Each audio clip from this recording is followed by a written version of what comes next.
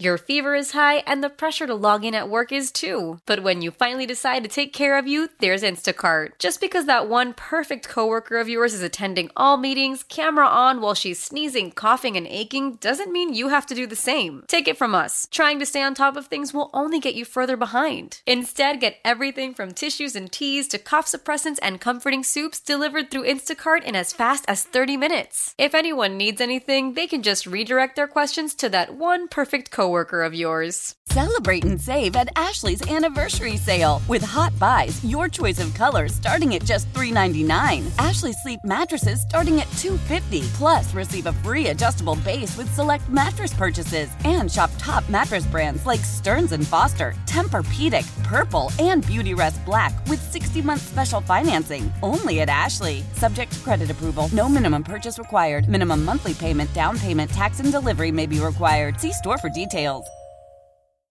How powerful is Cox Internet? Powerful enough to let your band members in Vegas, Phoenix, and Rhode Island jam like you're all in the same garage. Get Cox Internet powered by fiber with America's fastest download speeds. It's internet built for tomorrow, today. Cox, always building better. Cox Internet is connected to the premises via coaxial connection. Speeds vary and are not guaranteed. Cox terms and other restrictions may apply. Analysis by Ookla of Speed Test Intelligence Data. Fixed median download speeds. US Q3 2023. You guys want to talk about a Rorschach test? That would be the Cavs game last night. And on the way home, I stopped at a local eatery there in Bainbridge, just off 422. Shout out to Adam and Drew for being very kind to me. They introduced me to the people at their eatery as a celebrity, at which point I really felt bad for the people who thought I might actually be a celebrity. It was very funny. I was like, oh, please. I just talked mess on the radio. But they were very nice, and I was sitting there, and I was watching the Cavs game, and I sent out what honestly is the perfect tweet about the Cavaliers, because speaking of Rorschach tests, this absolutely, you could read this differently in any 5-minute stretch of the game, because the Cavs had just been on a really nice run. Donovan had a beautiful three-pointer. I think at that point they were up like 12 or 13. It was like halfway through the second quarter, and it was beautiful. And so I got my food. I'm going home, listening to the game on the radio. All of a sudden, the game's really close out of nowhere. But what I tweeted out was, I remember these Cavaliers. And I really wish that I could have like a timeline breakdown of when people like that. Because a fair amount of the people like that tweet because they're like, oh yeah, the Cavs are playing really well and looks like the flow's going really well. And then if it was 10 minutes later, people were probably thinking I was tweeting that out, bleeping all over the Cavs, because inexplicably the second half became very dicey. The game got super close. The Cavs had a chance to put it away with a few minutes left. They declined to do so. The Mavericks had, with 5 minutes left, they had a nice lead there as well. The Cavs got back into it. And then to kind of just put the whole thing in perspective, the Cavs' inbounds play was disastrous, a theme with J.B. Bickerstaff. The ball was turned over. They got it into the low post, and all of a sudden, Dallas now has a 1-point lead with 2.6 seconds or 2.4 seconds left. And like so many of you, I was watching most of this game. At points, as intently as I've watched the Cavs game, and at other points, I'd be like, oh, brother, here we go again. Here's another bad Darius possession, which we'll get to. Here's another oopsie-daisy, what the hell are we doing here kind of thing. And then, inexplicably, when Dallas scores with 2.4 seconds, like everybody else, I was thinking, well, you know what? It's really not that bad of a loss. Only to watch, because the Cavaliers had no timeouts, and just so J.B. Bickerstaff knows, you probably should have a few timeouts at the end of the game. You maybe conserve your second half. The first half timeouts don't really bug me as much, but, you know, if there's a chance at like an inbounds play that, you know, maybe the other team scores, maybe just give yourself an opportunity to call timeout so you don't have to do what the Cavs did, which is they inbounded the pass to Donovan Mitchell. He flips it back to Max Strus, and Max Strus hits, I would say a miracle, but apparently it's his second longest game-winning three-pointer ever.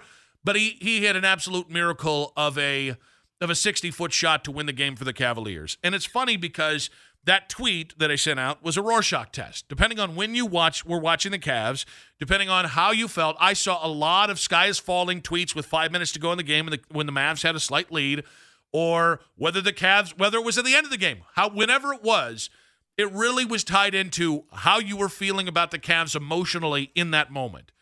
Same thing with last night's game.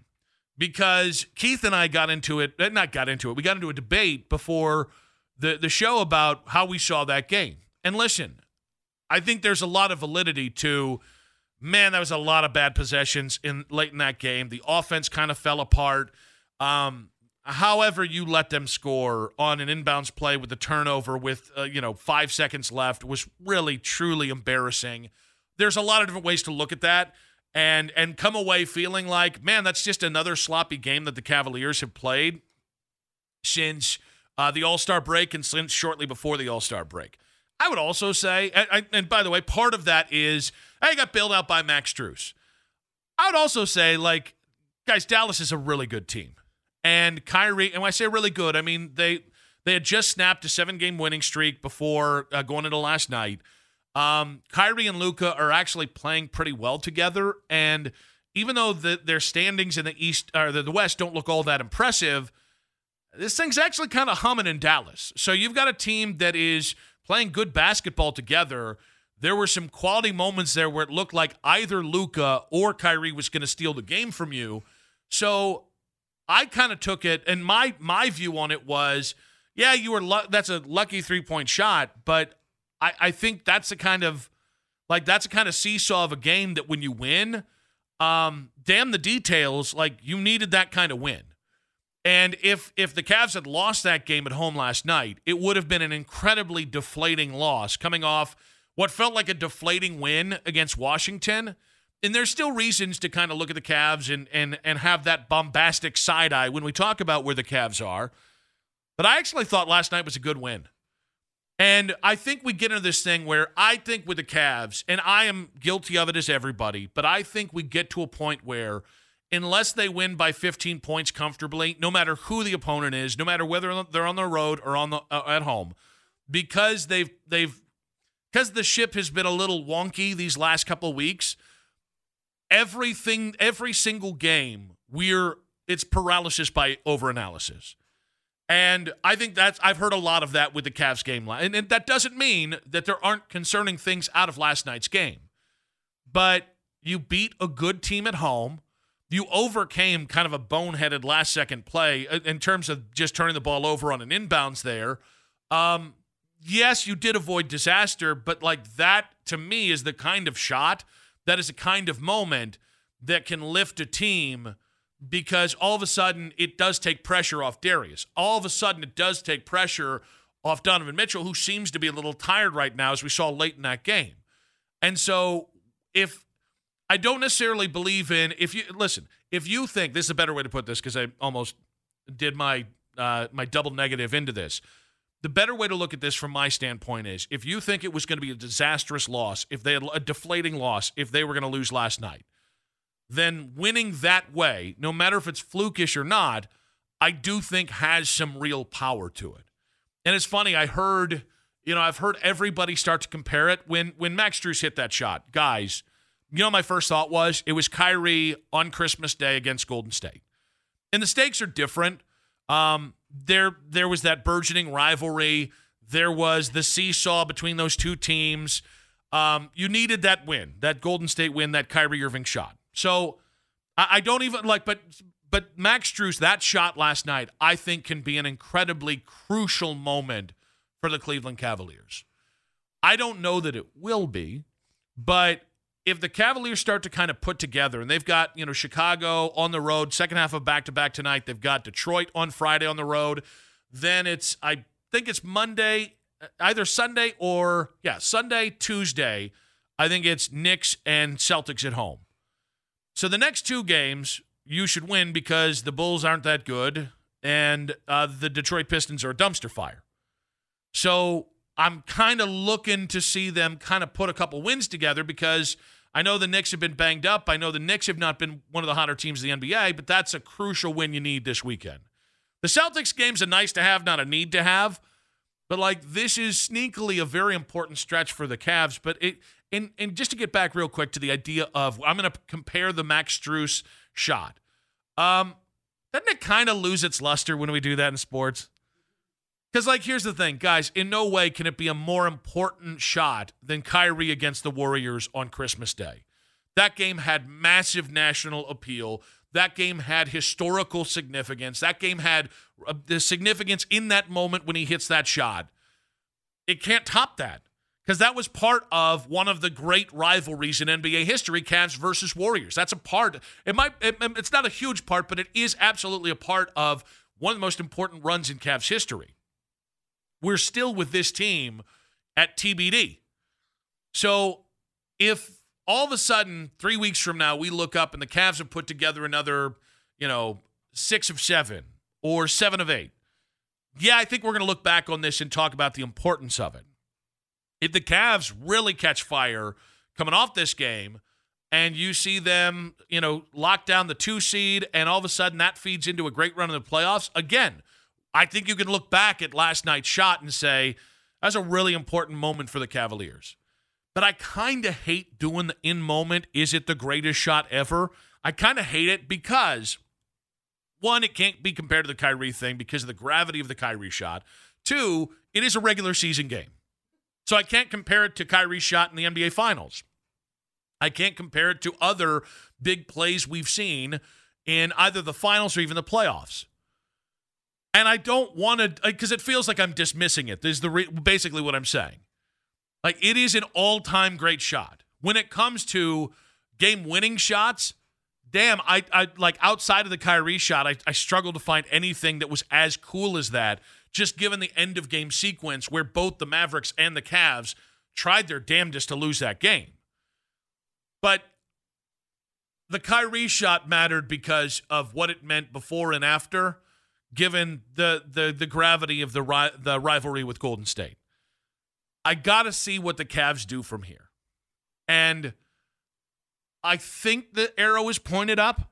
I'm pretty certain. I don't want to say certain. I'm pretty sure that is the kind of win you can kind of pull off and kind of steady the ship. But most of all, I just want to watch it 100 times again because it was so much fun. And it turned a game that was very stressful into one of the coolest endings to a Cavaliers game that I can kind of remember there. 216-474-0092. And I'll go back to it. I think it's a quality win by the Cavs. And how I judge that is the Mavericks are a good team. You needed that win because you stack wins now. You also needed that win because since before the All-Star break, even now with the win, you're 3-3 in your last 6 games. And I think you could kind of feel the ground moving under the Cavaliers' feet. You can, if you're the Cavs, you can go, yeah, we beat Washington, but that team sucks. It was on the road, whatever. I think if you're the Cavs, you can really build off what was a really fun and exciting win against a team with 2 premier players in the NBA. When you look at last night's win, I think we can start with the idea of whether you think that was a quality win for the Cavaliers or not. And I think to all the people that have said, well, but Darius, you could have lost that game 3 ways. Yeah, that's called a close game in the NBA.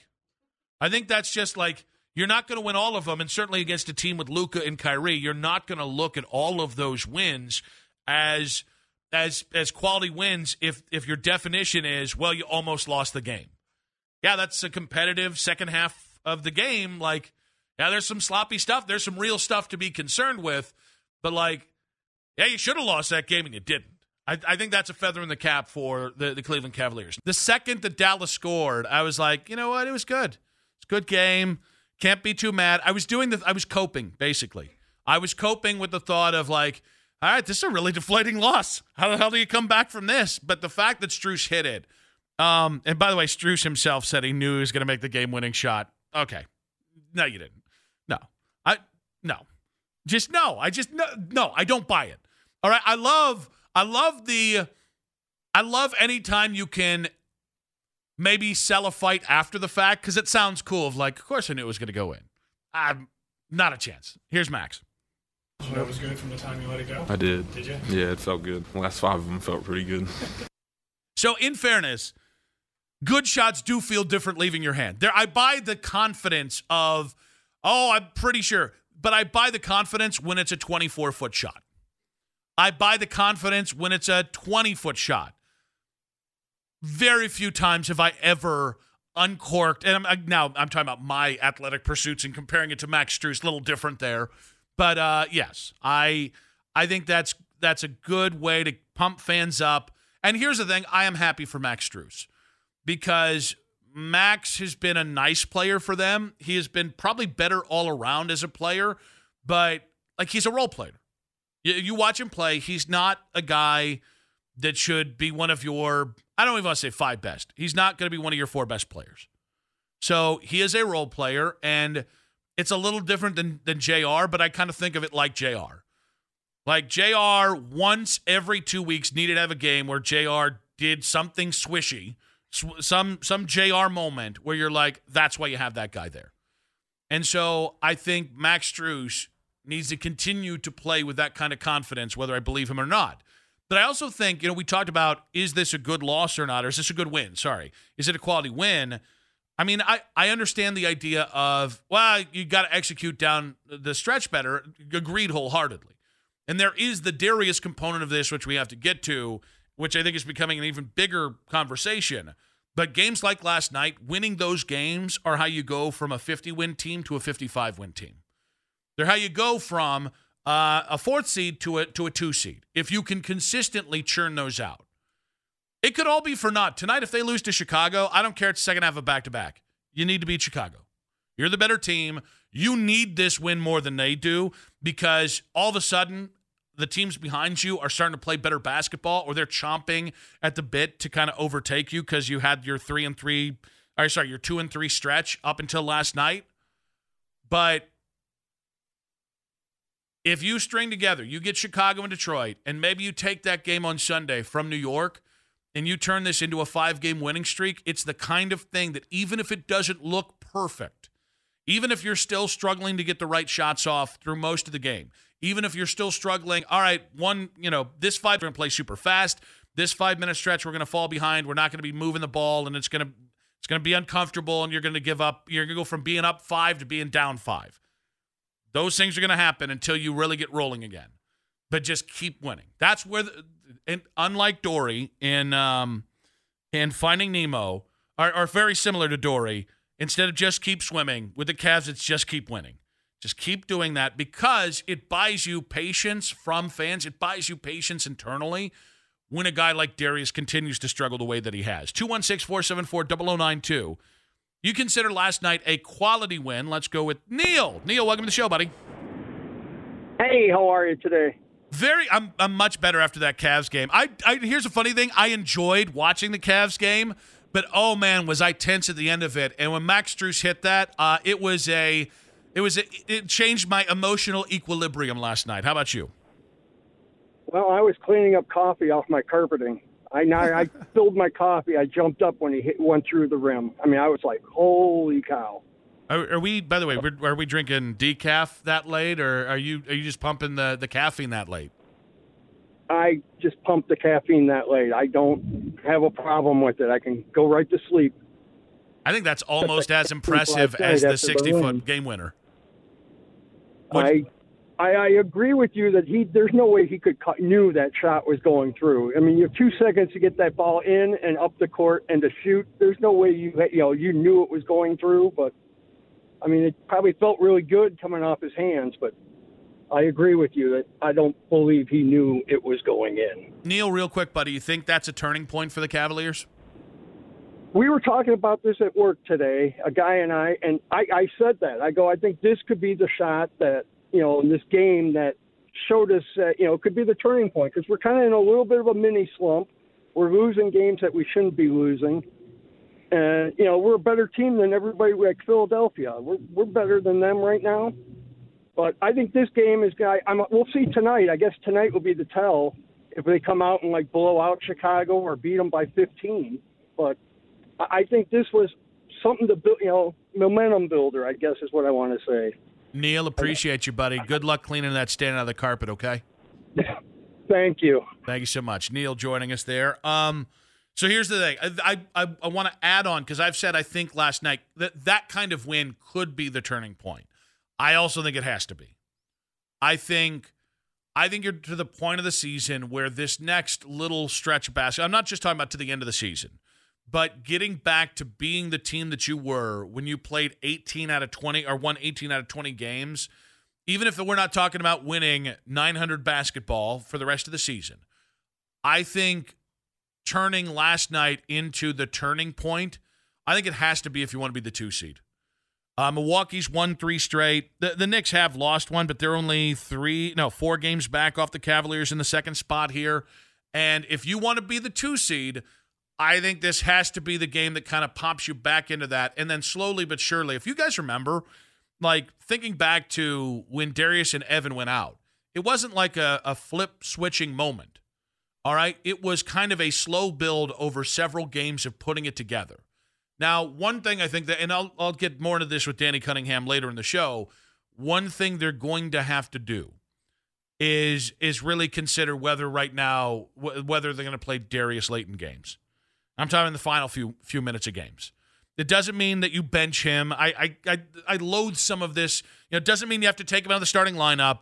But I think when it comes to him being in the Final Four, he can't do it. I don't know if it's a mental block as much as it's maybe, he looks a little leery physically. He's still coming back off that injury. He's not playing as strong as he normally does. I don't think you're helping Darius by having him as one of the final players on the court in the final 3 minutes of the game.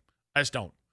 And I think you saw it with the inbound pass. I think you saw it with a few of the other possessions. Like, he's not where he needs to be. And I worry if you continue to put him in these situations and he fails, I think the confidence is going to become a bigger issue than maybe even just dude got smacked in the face a bunch and is really kind of over being smacked in the face. And in fairness, I don't think I've ever seen a player get smacked in the face more than this that wasn't smacking people in the face first. Like, it is as if Darius has some magnet on his face that attracts other people's hands and elbows. It's the damnedest thing. Last year he got poked in the eye like 3 or 4 times. There was the getting literally just punched in the eye, slapped in the face. It's the damnedest thing. It's like in baseball. It's not like baseball. Because I was going to say it's like when a guy is like the guy that leads baseball and being hit by pitches. No, that guy always is standing over the plate. Darius is just out there living his best life, and the 5 fingers just smack him right in the face. We need like an astrologist on this. We need to figure out, does his face need exorcised of a demon? We got to figure out what's going on here, because I kind of am off the point of what I was going to make, but the point is I just have never seen it. I'm mystified. I am completely stupefied by how often that dude, and it's not just getting smacked in the face, it leading to significant injuries. We're not talking about ACLs here. We're not talking about Achilles. It's Darius broke his jaw. Darius has some sort of a nasal fracture. What the hell? John, welcome to the show, buddy. What you got for us? Yeah, 2 things, sir. One on Darius, but the first thing about the game, I think we're getting too fixated on that last shot, and that doesn't define the game. The game was when they fought back from 10 points down, and they made a game out of it, and they all could have taken shots, but they moved the ball until they got it to Strus's hands, because they turned down several shots to get it to him. That's number one. That shows maturity. Number 2, Darius is a turnover machine. It's something about he turns the ball over. And that little drive he has to the right and flip up the alley-oop, every team in the world knows when he goes that way, he look for the pass, try to hit one of the center or the power forward. That's why he turns it over quite a bit. Check his turnovers. He got to cut down turnovers. Whatever else he does, you got to cut those down. That's it. John, look at that. I like the little mic drop there at the end, 216-474-0092. I've tried that with Vanessa. All right. Yeah, I'm not really happy with it right now. I don't like the way you're just talking to me. That's it. It doesn't work. Don't do that. The turnovers are up. I mean, he's always been a guy that has had turnovers. Not all turnovers are equal, though. And when the turnovers happen, specifically late in the game, Darius slowly but surely is going to have a knock on him. about playing winning basketball. And so if you get a little sloppy in the middle of the game, we can explain those turnovers away, it's fine. He's also a point guard. Guys, you have the ball in your hands more, you dribble a lot, you're going to turn the ball over more. But it's when he goes dribble heavy late in the game, it is when, I don't want to say careless, but when just devastating turnovers have been happening, that concerns me more. Turnovers in the final 3 minutes to 5 minutes of the game, that comes back to the idea of Darius isn't right now. And the only thing that I will defend, because John is right in totality, Darius's turnovers have been an issue throughout his career. I think some of that, again, is who he is, the style of basketball that he plays. But, man, I got to say, it's not helping the Cavs win basketball games. I don't think it's helping Darius. And we've already talked about, let's stagger those guards a little bit to just give Darius run with shooters where he doesn't have to worry about, do I have to hand the ball off to Donovan? And I actually, part of the game, I can't remember what part it was. I think it was in the second quarter. Early in the second quarter, Darius was off the court. Donovan was kind of running point. So I just need to see more of that. But more of that for Darius. That's something that we've kind of harped on this show. And then I just think you have to ask yourself, is there a different shooter? Is it better to have somebody who is as good of a shooter as Darius late in games around Donovan, who maybe isn't having confidence, strength, whatever the issues in totality are with Darius? I think that's and listen, it doesn't mean at the end of the season he won't be back on the court. But you're in a absolute race for the 2 seed. You've got a team that has lost a lot of their mojo over the last 3 games, just in terms of how they've played, the offensively, the 3-pointers, all that. That does bleed over to the defensive side of the ball for this team. We're not at, bench Darius. No. But late in games, maybe he's not in there on games where he's clearly starting to struggle. Maybe we start to do more heavy splits between Darius and Donovan so you can give him opportunity early in the game to get that feel going. At some point, listen, JB can't be bad with out of timeout plays or inbound plays. He can't be bad at timeout usage and have a player like Darius who's holding them back on the court in those moments. You can't. All right? This is if JB's going to be JB, if he's not going to get better in those moments, you got to make sure everybody is confident and playing the right way and playing winning basketball late. Darius right now is not. Love the kid. I think people are making too much out of this and putting too much on it and starting to have like a long-term, this is who he is. I think it's just I think he's just in a rough spell. I think this is just a rough spell for him. But you don't have to perpetuate it with some of the decisions the Cavs have been making.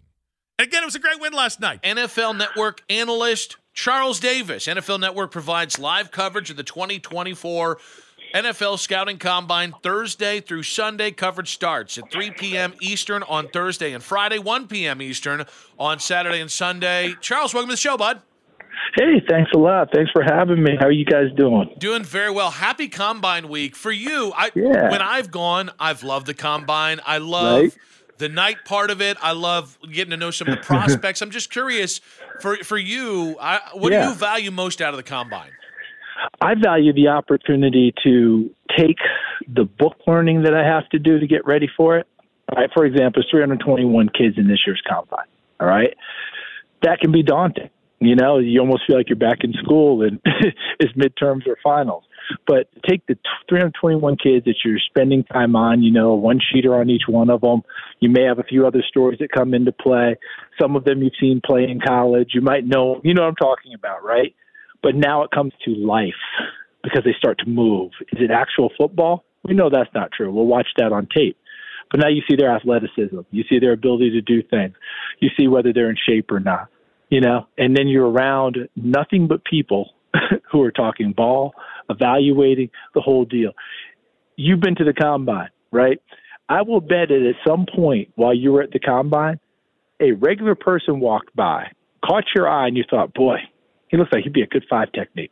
That's just what the Combine does to you, right? And that's part of it, but you're totally immersed in it.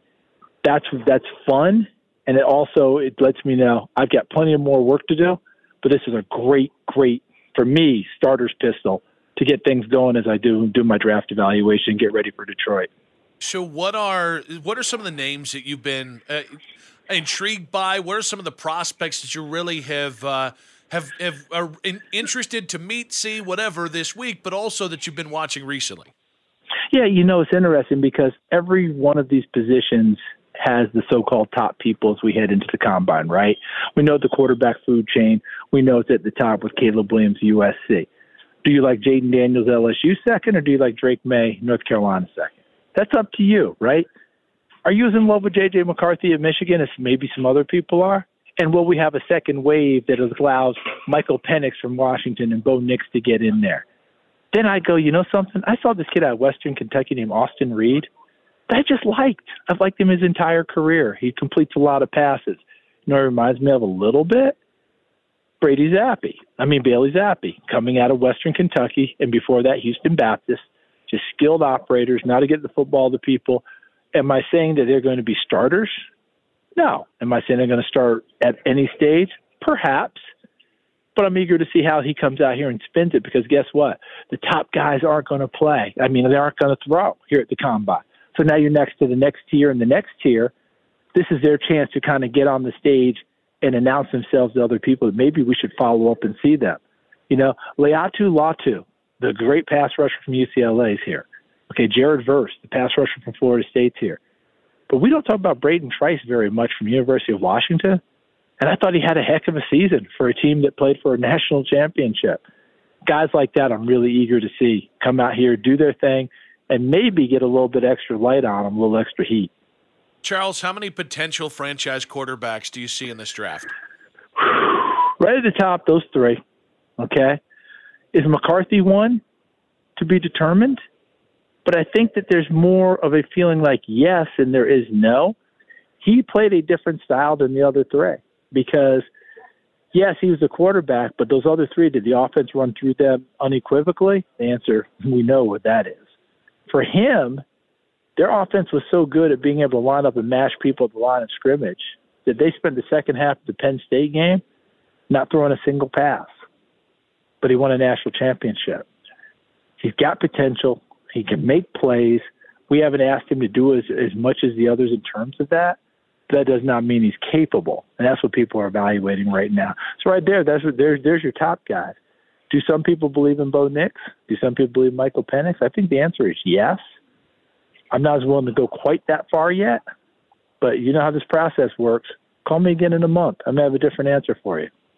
Charles, what's so interesting about the quarterback position is the amount of resources teams throw at it, the amount of attempts to figure out what makes a good quarterback. and it's funny because the prototypical quarterback in the last decade plus has also changed because of the evolution of the game. And, oh, by the way, the college game has continued to change as well, which changes what players are being asked of. So I'm just curious, from the evaluation side of things, has the challenge of evaluating college quarterbacks changed over the last decade plus as both the prototypical quarterback has changed and the readiness of guys coming out of college has changed?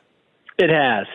And especially, let me hit the second part. You said the readiness coming out, because when Brock Purdy hit and played so well for San Francisco, and we all look like dummies because he was the last pick of the entire draft and no one took him. And, of course, San Francisco gets credit now. And, we know he was great. If you knew he was great, you would have taken him before the last pick of the draft. Okay, so I'm like, let's just stop that. Let's stop that nonsense right now, okay? You get credit because you have him now, but please. But anyway, all I'm saying is you asked about, that part of the evaluation. Most of these kids are coming out with like 20 starts now, because they're coming out earlier, right? In the old days, everybody had the 4 year body of work in. Mark Sanchez came out with like 16 starts coming out of USC, and that's kind of like the start of, oh boy, we're not going to get the guys that Bill Parcells used to say, I need 25 starts before I truly evaluate a college kid. Those kids aren't very much available. And then all of a sudden, Purdy's got 48. And, we're going to have some COVID quarterbacks. Bo Nix, 61 college starts. Okay, so that evaluation probably is better for them and have people believe in them a little more than, let's say, last year, Anthony Richardson, 13 college starts. Davis Mills went a third round to Houston a few years ago, had injuries, different things, like 11 or 12 college starts. It's harder for those guys. The more experienced, the better, but it's harder for us to make that evaluation because prior to COVID, we were getting guys with a whole lot less starts.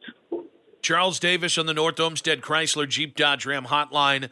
Looking specifically to the Browns, Charles, do you still think the arrow is pointing up for the Browns in 2024 after a very nice 2023?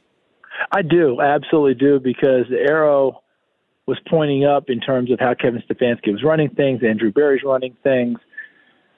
I always use the word irony incorrectly, and it's always a word that pops into my head. But the thing that really gave me pause last year was Deshaun Watson. We know he'd been out for a long time, and I think that we were fooling ourselves to think that he'd be ready to go terrifically right out of the gate. He was hitting his stride and played the best game he played for Cleveland Browns. In what game? At Baltimore, the game that he got hurt and played through. That was his Warrior day. Best game he'd played in Cleveland uniform. Little did we know he'd be out for the rest of the year. Now you're getting him back, okay? We know what Flacco did at the end of the year, but the investment's too high. We know that Deshaun Watson's going to be the guy. They've got to figure out what they're going to do at running back. You can't count on Nick Chubb making another miraculous return. Okay, is Jerome Ford going to carry the mail? Are you going to continue to get other people? And then the offensive line had so many injuries at the tackle position. What kind of moves are going to be made there? That's why I think the arrow's pointing up. The defense played so well under Jim Schwartz, especially at home. A lot of those key pieces will be back, continue to fortify those. But I figure if they could do what they did last year with the injuries and the other issues they faced, the quarterbacking that they had, Dorian Thompson-Robinson finally is going to start at quarterback, 40 minutes before kickoff because we all thought Deshaun Watson was going to play. He's not. He wasn't ready to go that time. I just think the arrow is definitely continuing to point up for Cleveland. Charles, you mentioned Kevin Stefanski, Andrew Berry, the job they've done. Kevin has won his second Coach of the Year in 4 years as Browns coach. If I put your feet to the flame and ask you to pick one, whose stock rose more around the NFL this year, Kevin Stefanski or Andrew Berry? I'd say probably Andrew Berry, just because general managers, as a general rule, we don't give them the credit they deserve, but we want to ding them all the time. And you've got to make move after move after move, and your ready list has to be out there. And when you think of the injuries that they had and the ready list that jumped in and gave them decent enough play, look at the tackle position. All right. Remember, they drafted DeJuan Jones in the fourth round. A lot of people took him off their board. Remember, he wouldn't even get on the scale at his pro day. A lot of people thought he didn't like football. But Cleveland took him and let him know in no uncertain terms, this is how it's going to be if you come here. And the kid answered the challenge. And before he got hurt, was doing a nice job filling in for Jack Conklin. The left side, Jedrick Wills. Now you're filling in with Hudson. It's a constant revolving door. And then you just turn around and look at the defense. A number of injuries there, but Jim Schwartz had them fashioned and ready to go. When they were healthy, they were at their peak. But don't forget, Andrew Berry also brought in Joe Flacco. That's a big, big deal. And that team transformed themselves one more time, went to the playoffs, and it was a disappointing, game in the playoffs. But, boy, what an exciting run down the stretch, huh? Andrew Berry, to me, stock rose higher. So looking to that defense, you had mentioned how good they were at home. The defense, especially in that playoff game, struggled a little bit. And I've been racking my brain on this, CD. I really have been trying to figure out how they could be so night and day at points. Yeah, just number one at home. Any working theories on that? I have none. And I'm waiting to get it. I'm waiting to figure it out. I know people feed off the energy of the home crowd and just things like that, but the really good ones feed off their own energy. And I think that's the next step for this Cleveland defense. And believe me, I will never put any words in Jim Schwartz's mouth. He speaks for himself entirely. I just stand by and watch with admiration the job that he did. But I would bet that, if I really asked him, he would say, I'm trying to figure that part out too, because we're good enough to play anywhere. Why home versus the road is such a disparity? Now, some of it, I think we could look back and say maybe the offense struggled in certain games and that made it difficult.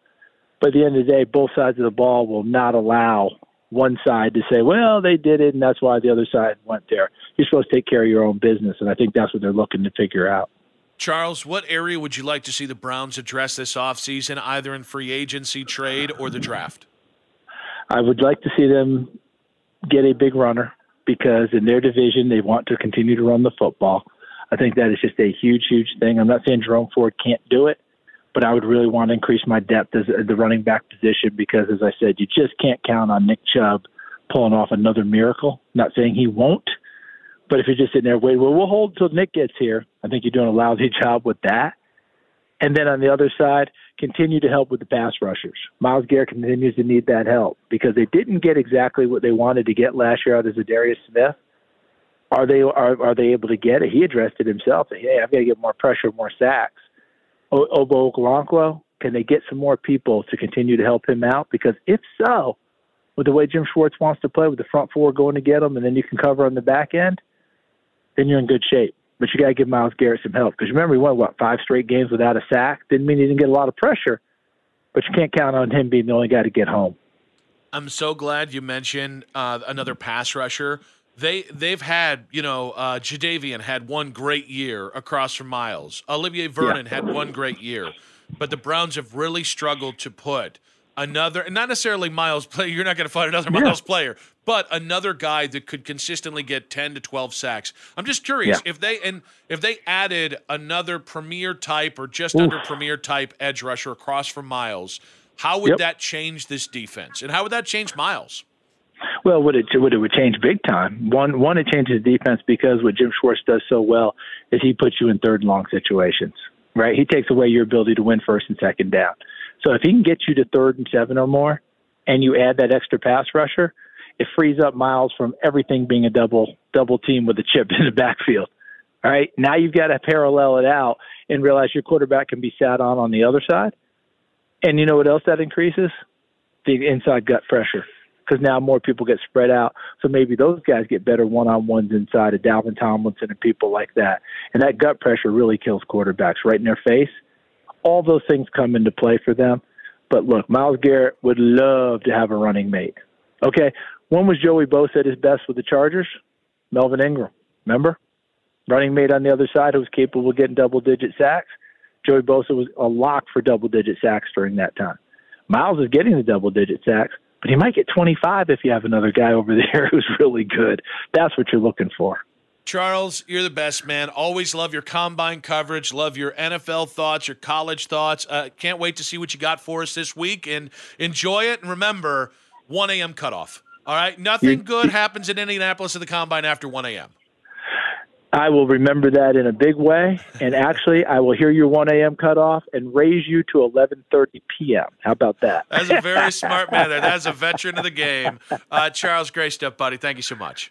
Hey, thanks for having me. You take care. We've gotten to a point. Your fever is high and the pressure to log in at work is too. But when you finally decide to take care of you, there's Instacart. Just because that one perfect coworker of yours is attending all meetings, camera on while she's sneezing, coughing, and aching, doesn't mean you have to do the same. Take it from us. Trying to stay on top of things will only get you further behind. Instead, get everything from tissues and teas to cough suppressants and comforting soups delivered through Instacart in as fast as 30 minutes. If anyone needs anything, they can just redirect their questions to that one perfect coworker of yours.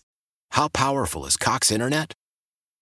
Powerful enough to let your band members in Vegas, Phoenix, and Rhode Island jam like you're all in the same garage. Get Cox Internet powered by fiber with America's fastest download speeds. It's internet built for tomorrow, today. Cox, always building better. Cox Internet is connected to the premises via coaxial connection. Speeds vary and are not guaranteed. Cox terms and other restrictions may apply. Analysis by Ookla Speed Test Intelligence Data. Fixed median download speeds. US Q3 2023.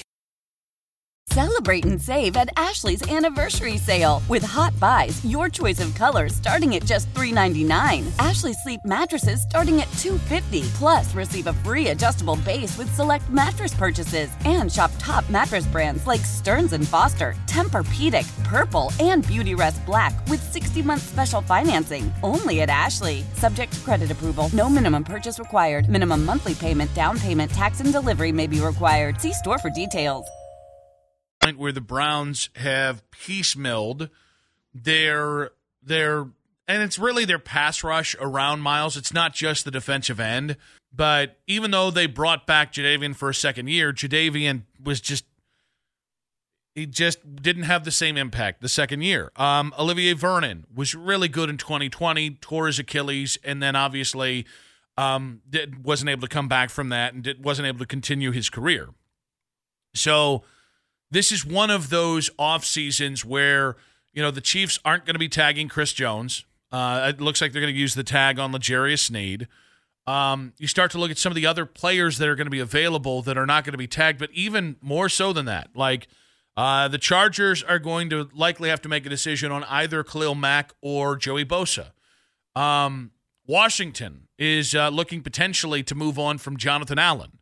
Like, these are the kind of moves that I think this is the year, because you don't have a true glaring need. Last year, you went in and you had multiple glaring needs. You addressed them. And to varying degrees of success, but like wide receiver is not as much of an uncertainty as it was last year. It's still not where it needs to be. I think some of that's on the quarterback. But you've got an overflow of talent at cornerback and at tackle. You've got the safety spot is so much more solidified now with Juan Thornhill, with the young safeties, and Grant Delpit signing the contract extension. So I think it just makes sense to finally take that swing at a player that can not just be here for next year across from Miles, but maybe be here for the next 2, 3, maybe 4 years, and giving Miles a chance. Because I agree with everything Charles Davis said. If you can get another guy who is legitimately a 10 to 12 sack player on his own accord, before we talk about Miles, I mean, he said 25 sacks. Miles could have that. That's a little high for me, but could Miles absolutely take another step next year production-wise? 100%.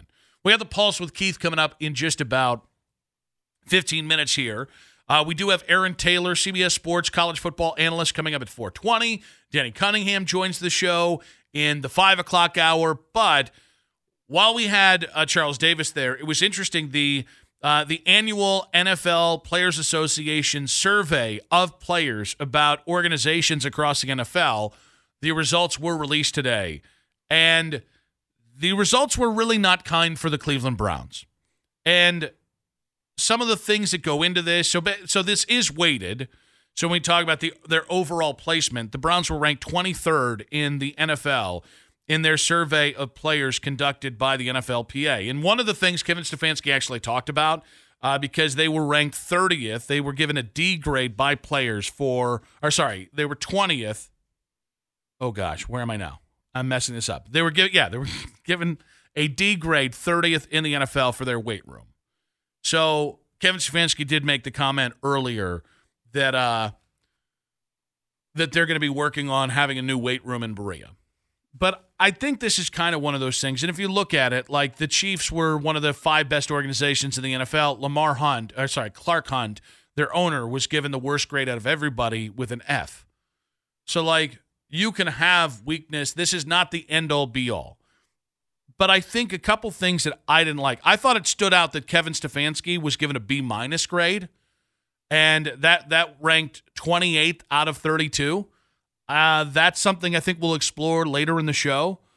But I thought it was interesting that ownership was given a B, which was 17th in the NFL. I think when you start to look at all the other things, which is treatment of families was a D-, that was 26th. Locker room was a D+, that was 23rd. Training staff, 24th. Weight room, 30th. Head coach, 28th. I think the ownership might be getting a little bit of love here because the ownership does pay. And I think and I would guess Jimmy and D, they are available to their players. But I think once you get into the brass tacks of some of these rankings, it does speak to an organization that still has a ways to go. And it's so funny because, like, I don't think this is the biggest deal in the world. But I don't like hearing that players don't feel like their families are treated well by the Cleveland Browns. That's something that I think teams and players do pay attention to around the NFL. I don't like hearing that the weight room, that's something that is relatively, I would say relatively, but is relatively cost effective. That is easily controlled. So when it comes to how you deal with your players, I think if you want Cleveland to be the team we all want it to be, which is a team that can stack winning seasons, a team that can win 2 straight seasons in a row. Maybe one day let's really get wild here. Maybe 3 straight trip to the playoffs. Maybe 3 10-plus win seasons. I know that on the field it's as simple or can be as simple as have a franchise quarterback and keep that guy healthy, right? But when it comes to the other part of it, man, I don't care to hear this about the Cleveland Browns. I think this is for a team that I think is so good at listening to their fans, sometimes almost to the point of paralysis with listening to their fans. But think about all the things they've done for stadium engagement. Think about how they engage on a social media level. Like, think about all the little different things that they try to do to honor fans. I think this is the next step. Not great, Bob. And in fairness, like the Pittsburgh Steelers, the Rooney family got an F. All right, yeah, you also had Mike Tomlin get an A or an A+ or something like that. So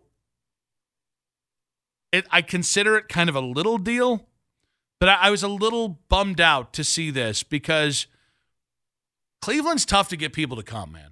The Cleveland Browns organization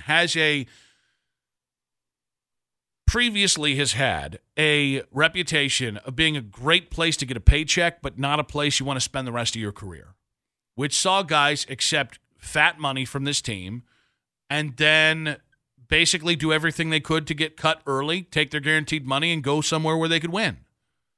I don't think the Browns are there anymore. But if you want to be a place that, like Baltimore, and I don't have Baltimore's rankings in front of me. Baltimore every year has guys at the twilight of their career come and they extend their careers. Kevin Zeitler was allegedly at the end of his NFL rope. The guy spent, I think, 3 or 4 years in Baltimore. He'll be a free agent this year, completely rejuvenated his career.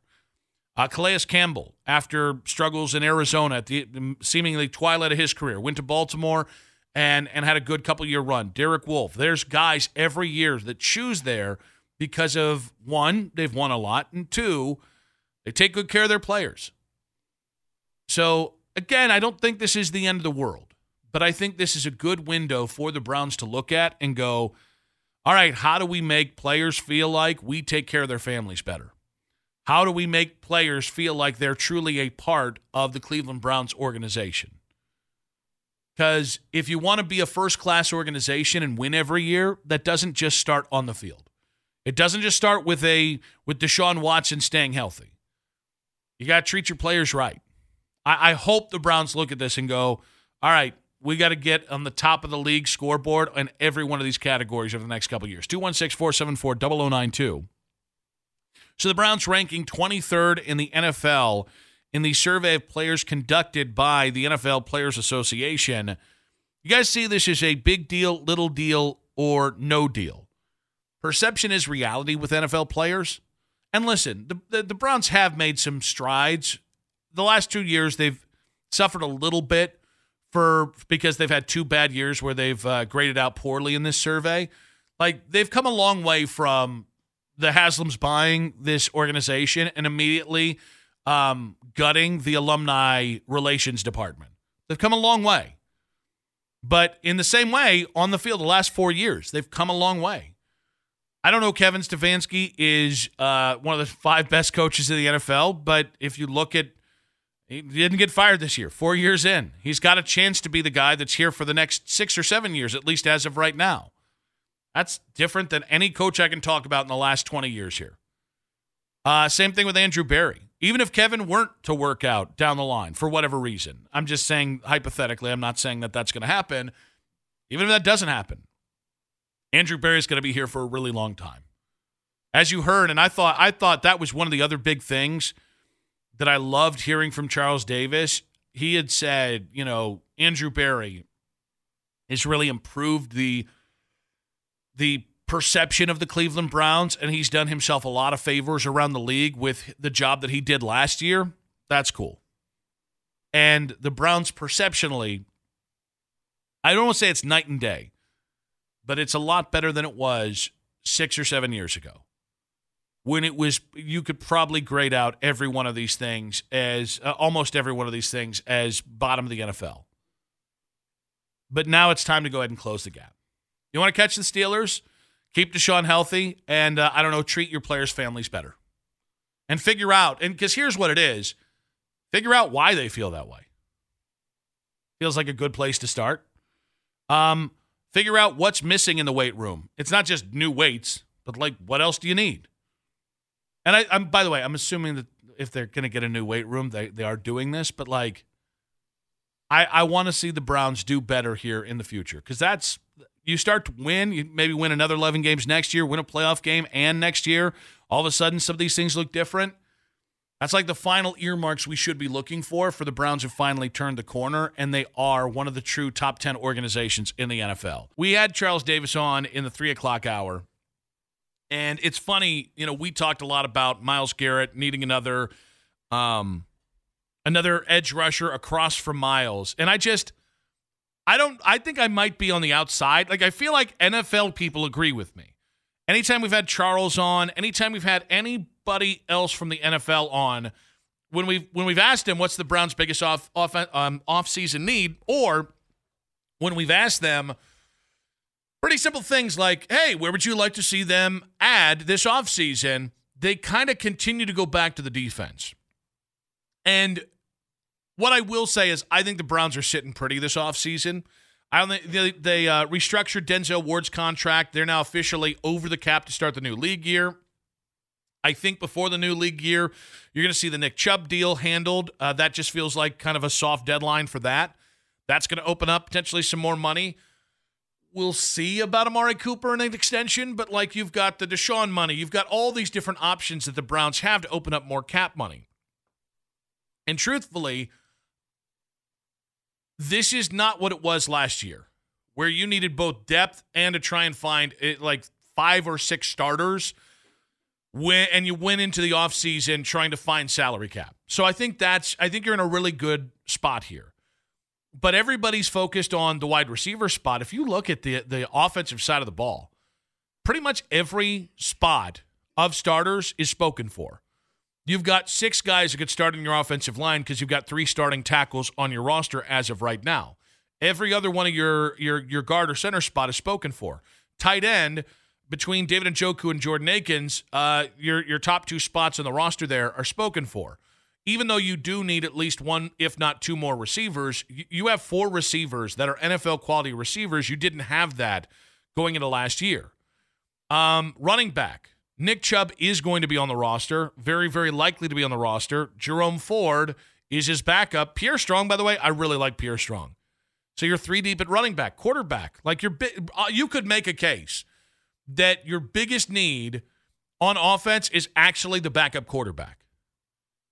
Defensively, I look over there and I'm like, not only could you use a 3rd starting defensive lineman, somebody who can generate consistent pressure. All right, so that's one thing.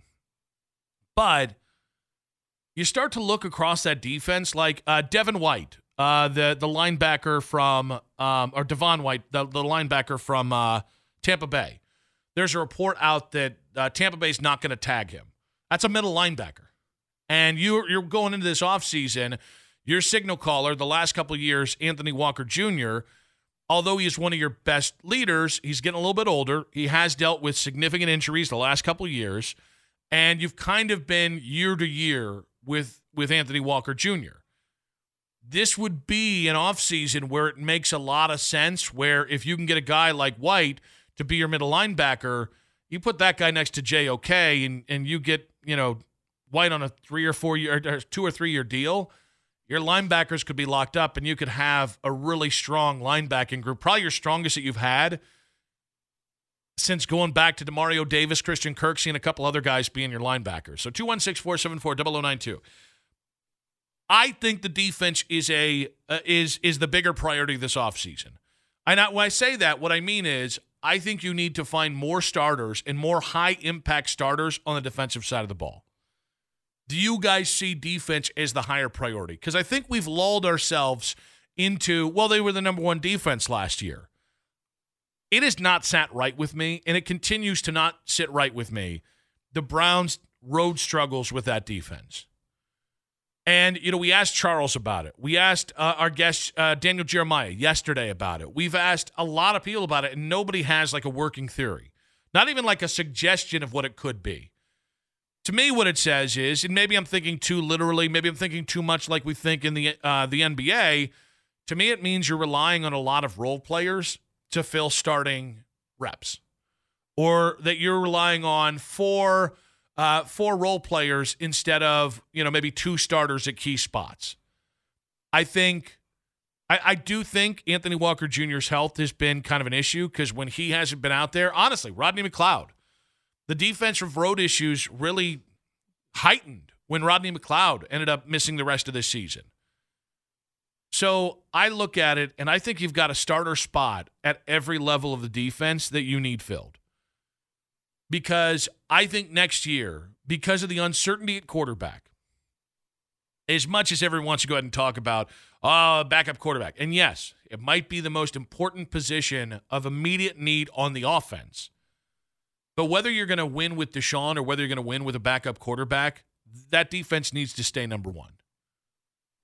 And so you're sitting pretty. You don't have, you had 6 starting needs last year. You have 3. They're all on the defensive side of the ball. I think you need a middle linebacker, and that could include Anthony Walker. They might just decide to bring him back. I cannot, seems like such a good dude. He seems to be so respected by his teammates. I don't know I can be mad if they brought him back. It'd still feel like piecemealing that spot, but I'll be honest with you, he's been consistent, and when he's been healthy, he's been a nice player. But you need to address that spot, whether it's Anthony Walker or White or any of the other linebackers, middle linebackers out there. I don't know you need a true, I don't think you're going to sign another Juan Thornhill or another Grant Delpit, but I think you might need another quarterback in the safety room to help bring along what is still 4 young safeties on that defense. So that's the second spot. And then I don't really even want to think about it if you could get Joey Bosa, guys, that's my dream.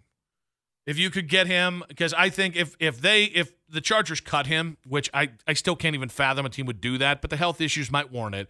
If they cut Joey Bosa, he's going to go to San Francisco and be with his brother.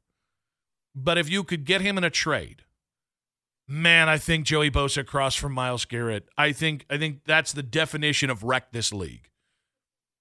But that's not the only way you can do this.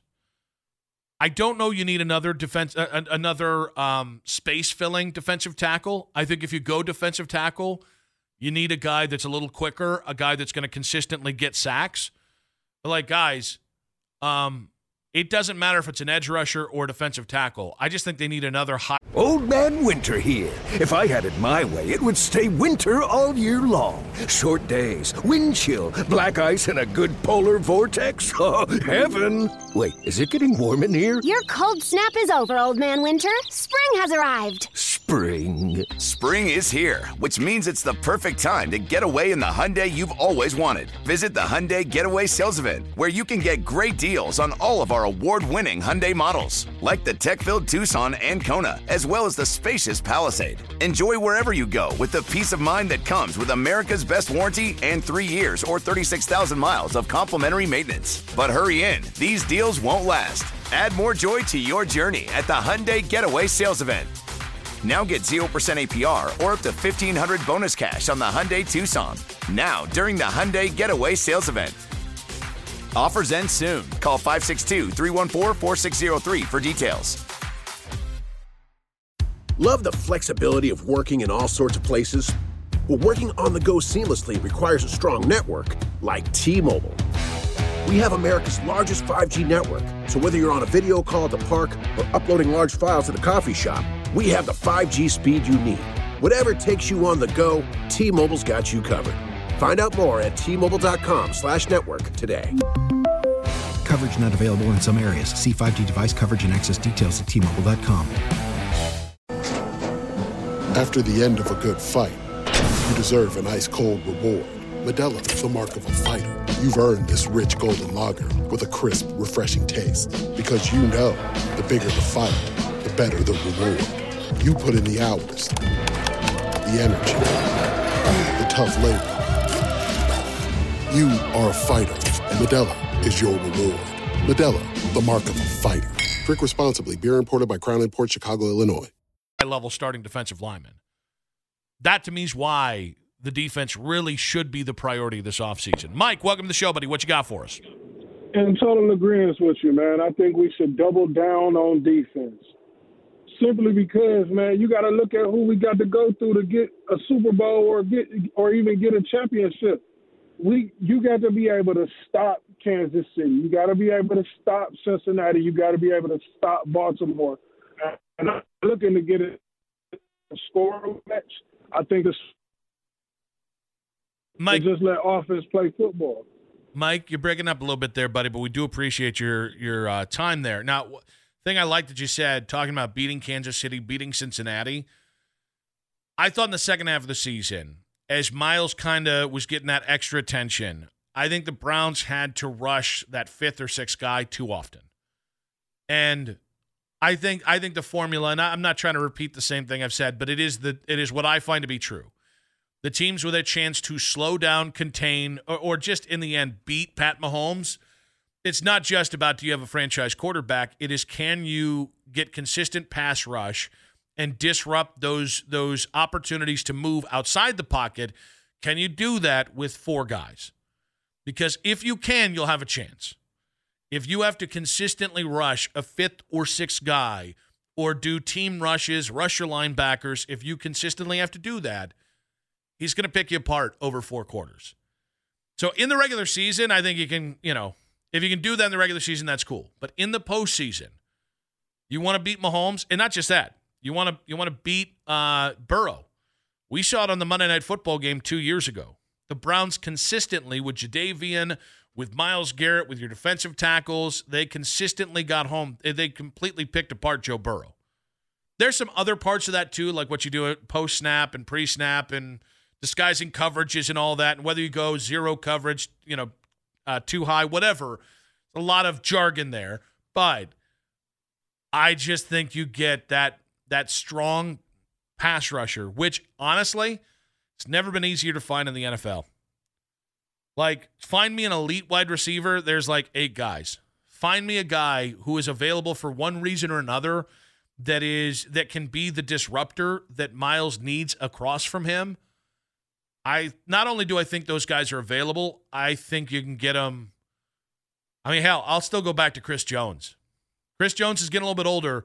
He's not likely to be tagged in Kansas City. If you could put Chris Jones next to Myles Garrett, or you could put even a guy that is a cut below that like DJ Reader, who's more of a space eater, but still can generate a lot of pressure, I think you're going to see this team be the number 1 defense, not just in name, but in reality as well. We head out to the North Olmsted Chrysler Jeep Dodge Ram hotline to welcome on Aaron Taylor, CBS Sports college football analyst. He's here to tell us about his latest involvement with Future Fans. It's a game launched by 2 Columbus entrepreneurs and football fans to create a simple and easy way to engage young boys and girls in the rules of football through stories, helping them make fans for life. So I want to get to that in just a second here, Aaron, but I guess we should start with, hi, welcome to the show, bud.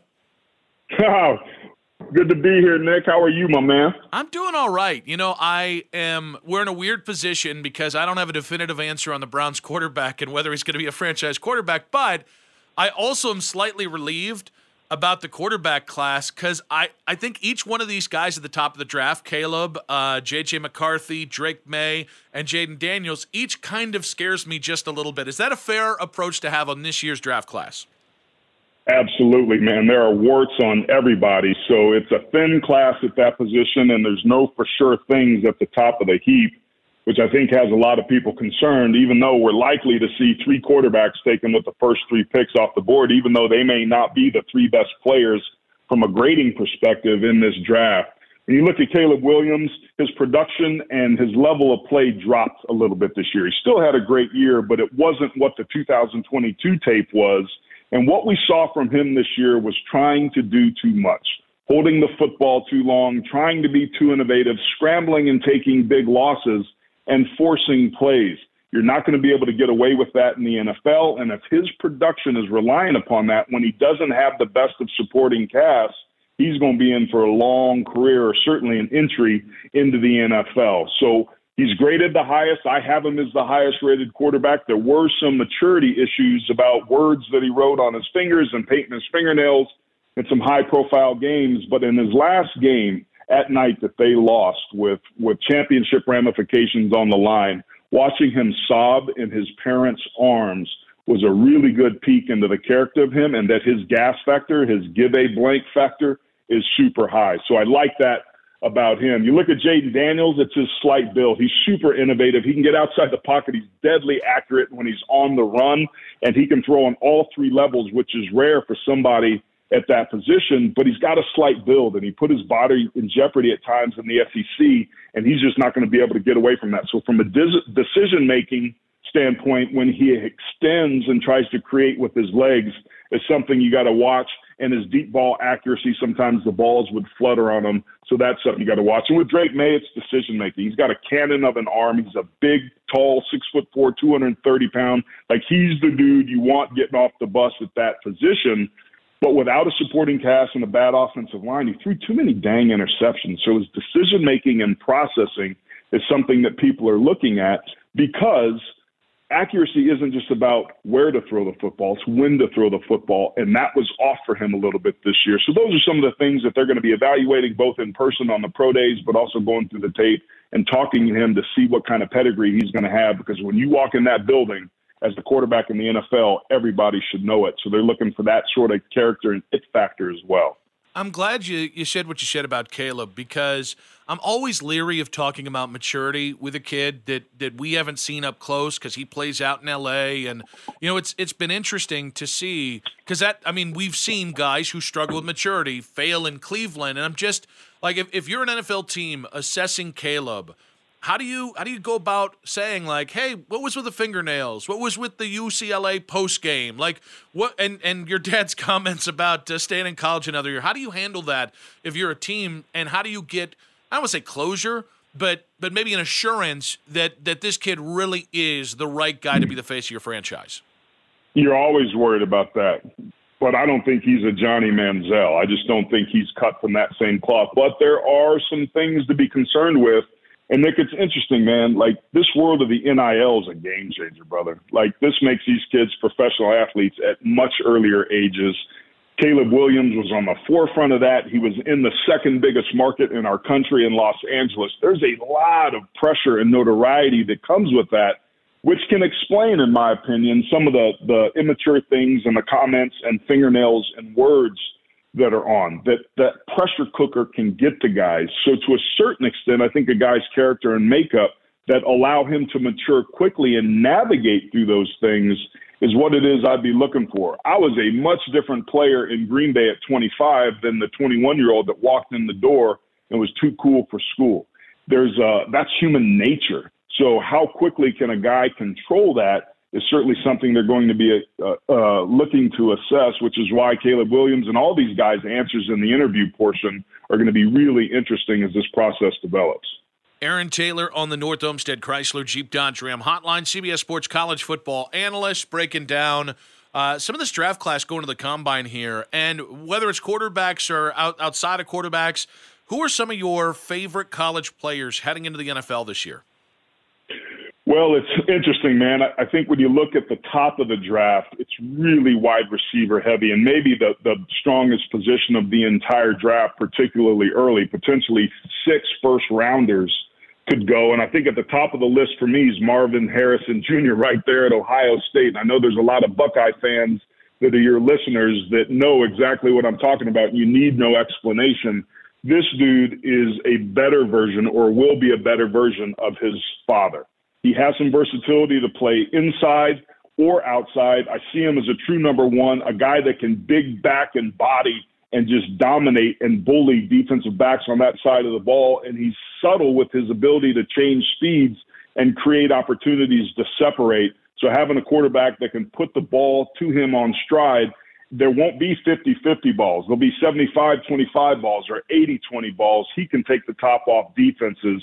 And I think he's the belle of the ball, if you will. And just behind him, if not neck and neck, is Malik Neighbors at LSU. I think a lot of Jaden Daniels' production was a result of Malik Neighbors being healthy and producing for him. So that's going to be another piece of data points that people are going to be looking to evaluate Jaden Daniels. And Brock Bowers. I mean, a lot of people, I think, are overlooking him and aren't including him in the wide receiver conversation because of guys like Rome Odunze, Washington's great receiver. But Brock Bowers was uncoverable. He's a problem. And in the SEC, where they've got a ton of dudes that are going to be first-round picks on teams that they played, he ate people's lunches. He's a willing blocker. He's not the most physical of blockers, but if you're looking for a guy that can create and mismatches in the slot and is a true wide receiver skills with a much bigger body, Brock Bowers is as sure of a thing as you can get. Injuries plagued him with the high ankle sprain. We know that he's tough, but how durable is he going to be or be some of the concerns. But everything that I've talked to, I called their Missouri game, talking with the coaches, he's the real deal, and I don't expect him to be on the draft board very long. But those are some of the many reasons why I think this wide receiver class is so dang strong. Aaron, looking to the current state of college football, Ohio State had a pretty nice January there, getting Caleb Downs, getting Will Howard. There's a whole cast of characters they brought in the transfer portal. They had, I believe, the number 2 recruiting class from December as they tried to steady the ship, which is weird to say because they were only a 2-loss team. As they try to steady the ship here, are you buying into the Buckeyes super team approach? Man, I think it's what the game has become. Like, we have full free agency, and the court ruling down in Tennessee, I think, was the final death blow to the NCAA, or will prove to be, that they can't get involved in the NIL incentives to use it now as recruiting to get guys to go from point A to point B. So, yeah, if you're Ohio State, good on you for making the moves that you did to put yourself in this position. I think a big factor here is the 3 straight losses to Jim Harbaugh, who's now in the NFL. So the time is right for this Ohio State team to what they feel is to rightfully take back their rightful place at the top of the Big 18 conference now, I guess it is. Holy smokes. And there's going to be a lot of new blood there. So it's really important moving forward for Ryan Day and this staff to make sure that they get things right, position themselves so that they can be there at the end and dominate the East like we're so used to them doing. And I think with the change at the helm, as good as Sharon Moore is and was, I think it's Ohio State's conference to lose moving forward. But that job becomes a hell of a lot more difficult because of the new brands that are coming in and the new era of free agency. But to their credit, the Buckeyes are at the front of that line, and I think they're doing an excellent job of positioning themselves. Aaron Taylor on the North Olmsted Chrysler Jeep Dodge Ram Hotline, CBS Sports college football analyst here. So I'm a Bowling Green guy, so I'm a MACtion guy. The MAC has added UMass back. It's weird to say back because they were there for like 4 years. Now they're back. There are rumors of Western Kentucky potentially joining the MAC as well. And I am a proponent of a group of 5 super conference. And I'm a big Sunbelt fan as well. Can I get you to throw your support behind a MAC Sunbelt Super Conference today, right here on the spot? Brother Nick, I'm all about it, dude. There's so much good football that comes out, and how many fun memories we've had with MACtion. I've called a ton of Sunbelt games. There's some really good football that's played in those conferences. But what we're seeing, to your point of UMass coming over, everybody is scrambling, trying to stay ahead of the inevitable change that they see coming, which is a break-off of the Blue Bloods and the top-tier programs taking their ball and doing their own thing. There still will be a need for the group of 5 teams, but to your point, having a super conference where it's the best of those brands and programs becomes a lot more compelling because the quality of the play with what we have now with the 12-team, probably going to be a 14-team and probably expand further once they can figure those things out. So expect a lot more movement. It's not realignment, it's consolidation. So hats off to the MAC for trying to consolidate and strengthen their position. It's going to be hard for them to crack the code. I don't know if we're ever going to see a TCU or a Utah make the jump like we have before, but the lower-tiered programs, the less resourced programs like a UMass, are happy as can be that the MAC asked them to come in. And for the MAC, that strengthens their position with another East Coast market in Boston to be able to be more compelling to a television partner like oh, by the way, CBS Sports, which is my employer, for full disclosure. Aaron, given everything you just said about the state of college football, does college football need a czar? And is there a name that makes most sense to you if 2, 3, 4, 5 years down the road they actually made it happen? Man, the simple answer.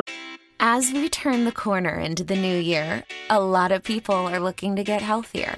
That includes Hero Bread, who have just launched their new recipe using heart-healthy olive oil. Hero Bread serves up 0 to 1 grams of net carbs, 5 to 11 grams of protein, and high fiber in every delicious serving. Made with natural ingredients, Hero Bread supports gut health, promotes weight management, and helps maintain blood sugar. All with no compromise on the taste, texture, and bready goodness you expect from your favorites. Now they're listening to their fans and updating their recipe with olive oil, an antioxidant-rich oil that's been shown to reduce cholesterol and minimize the risk of heart disease. Try it today with code HERO10 for 10% off your purchase at hero.co. That's code HERO10 for 10% off at hero.co. Tecovas is a terrific boot brand, and they're bringing a fresh perspective to heritage boot making. So they've carried forward all the time-honored traditions and quality you find in a great pair of cowboy boots, but they've innovated on comfort, style, and service. As someone who tries to pursue a minimalist lifestyle, I highly value quality over quantity, and I'm telling you, you can't find a higher quality boot than Tecovas. Their Western boots for men and women are handmade from the most premium leathers with over 200 time-honored individual steps. Also, did I mention that they are Austin-designed, Texas-tested, and handmade down in the boot-making capital of the world, Leon, Mexico. And also, if you've ever wondered if you can pull off cowboy boots, which is something that I was thinking, you should pull on a pair of Tecovas and you'll see. Just do a quick search for Tecovas on social media and you'll see how adorably styled these boots can be. Visit tecovas.com, that's TECOVAS.com, and point your toes west. This is Tony Kornheiser's show. I'm Tony. So what exactly is the show about? It's a sports show nominally. Football's over, but we're finally at a point where things matter in college basketball, and baseball season is on deck. Greatest 3 words in the English language, pitchers and catchers. Listen on the Odyssey app or wherever you get your podcasts. Is yes. It does need oversight where somebody's making decisions that are in the collective best interest of our sport. We've seen too many times where people acted in their own behalf. We've seen people stick knives into the livers of their rivals and proponents and people that are in their conference. And the Pac-12 is the best case in point of that. And it leaves Oregon State and Washington State out in the cold, but everybody's taking their own ball and getting their own guy, and we're losing the fabric of what's built this sport. So, yes, there's a lot of money to be made, but we're starting to see the Super 2 with the Big Ten and the SEC start to extend themselves even more so than the ACC, which is reeling. And I wouldn't be surprised if we see them on the chopping block as the next conference to dissolve because of what's going on and the lack of consistency of elite teams that they've experienced as of late. So we do need a czar. Who that is hard to say. Greg Sankey seems to be somebody that has his finger to the pulse. Your AD that just left Ohio State would be a name that would come to mind and I think would do a heck of a job, but you need somebody that's been around the block, that's seen the evolution of this sport, is concerned about where it's going, and wants to do the right thing by everybody because that rising tide will raise all boats. And I think our sport at some point is going to have to go that way because that also is prudent because you end up making more money taking that model as well. So that's a long-winded answer to answer that question, but there's some things that a lot of us are concerned about, and I think a czar answers most of those. I really enjoy your perspective on that. And as we do have you here in part for future fans, what can you tell us about this? Well, I'm about anything that promotes the sport of football. So I'm excited to share something that's allowed me to connect with my daughter over this sport, which was never possible before. She is anti-football because football takes daddy away in the fall. So every time I would get her to sit down on the couch and try and watch a game, she would roll her eyes and walk away. So enter Future Fans, which is an innovative brand that reimagines how kids learn the sports by making it fun and easy. And they do that by embedding the rules and concepts in a storybook-led experience. So I read her a story, we play some games, and she starts to become a fan. So as an example of the creativity, there's a ring toss concept that has 4 beanbags and 4 rings, and you get 4 chances to get a beanbag inside the ring. And if you do, you get to advance to that spot and get 4 more chances to throw a beanbag into a ring. And that's their brilliant introduction of the concept of having 4 tries to get a first down.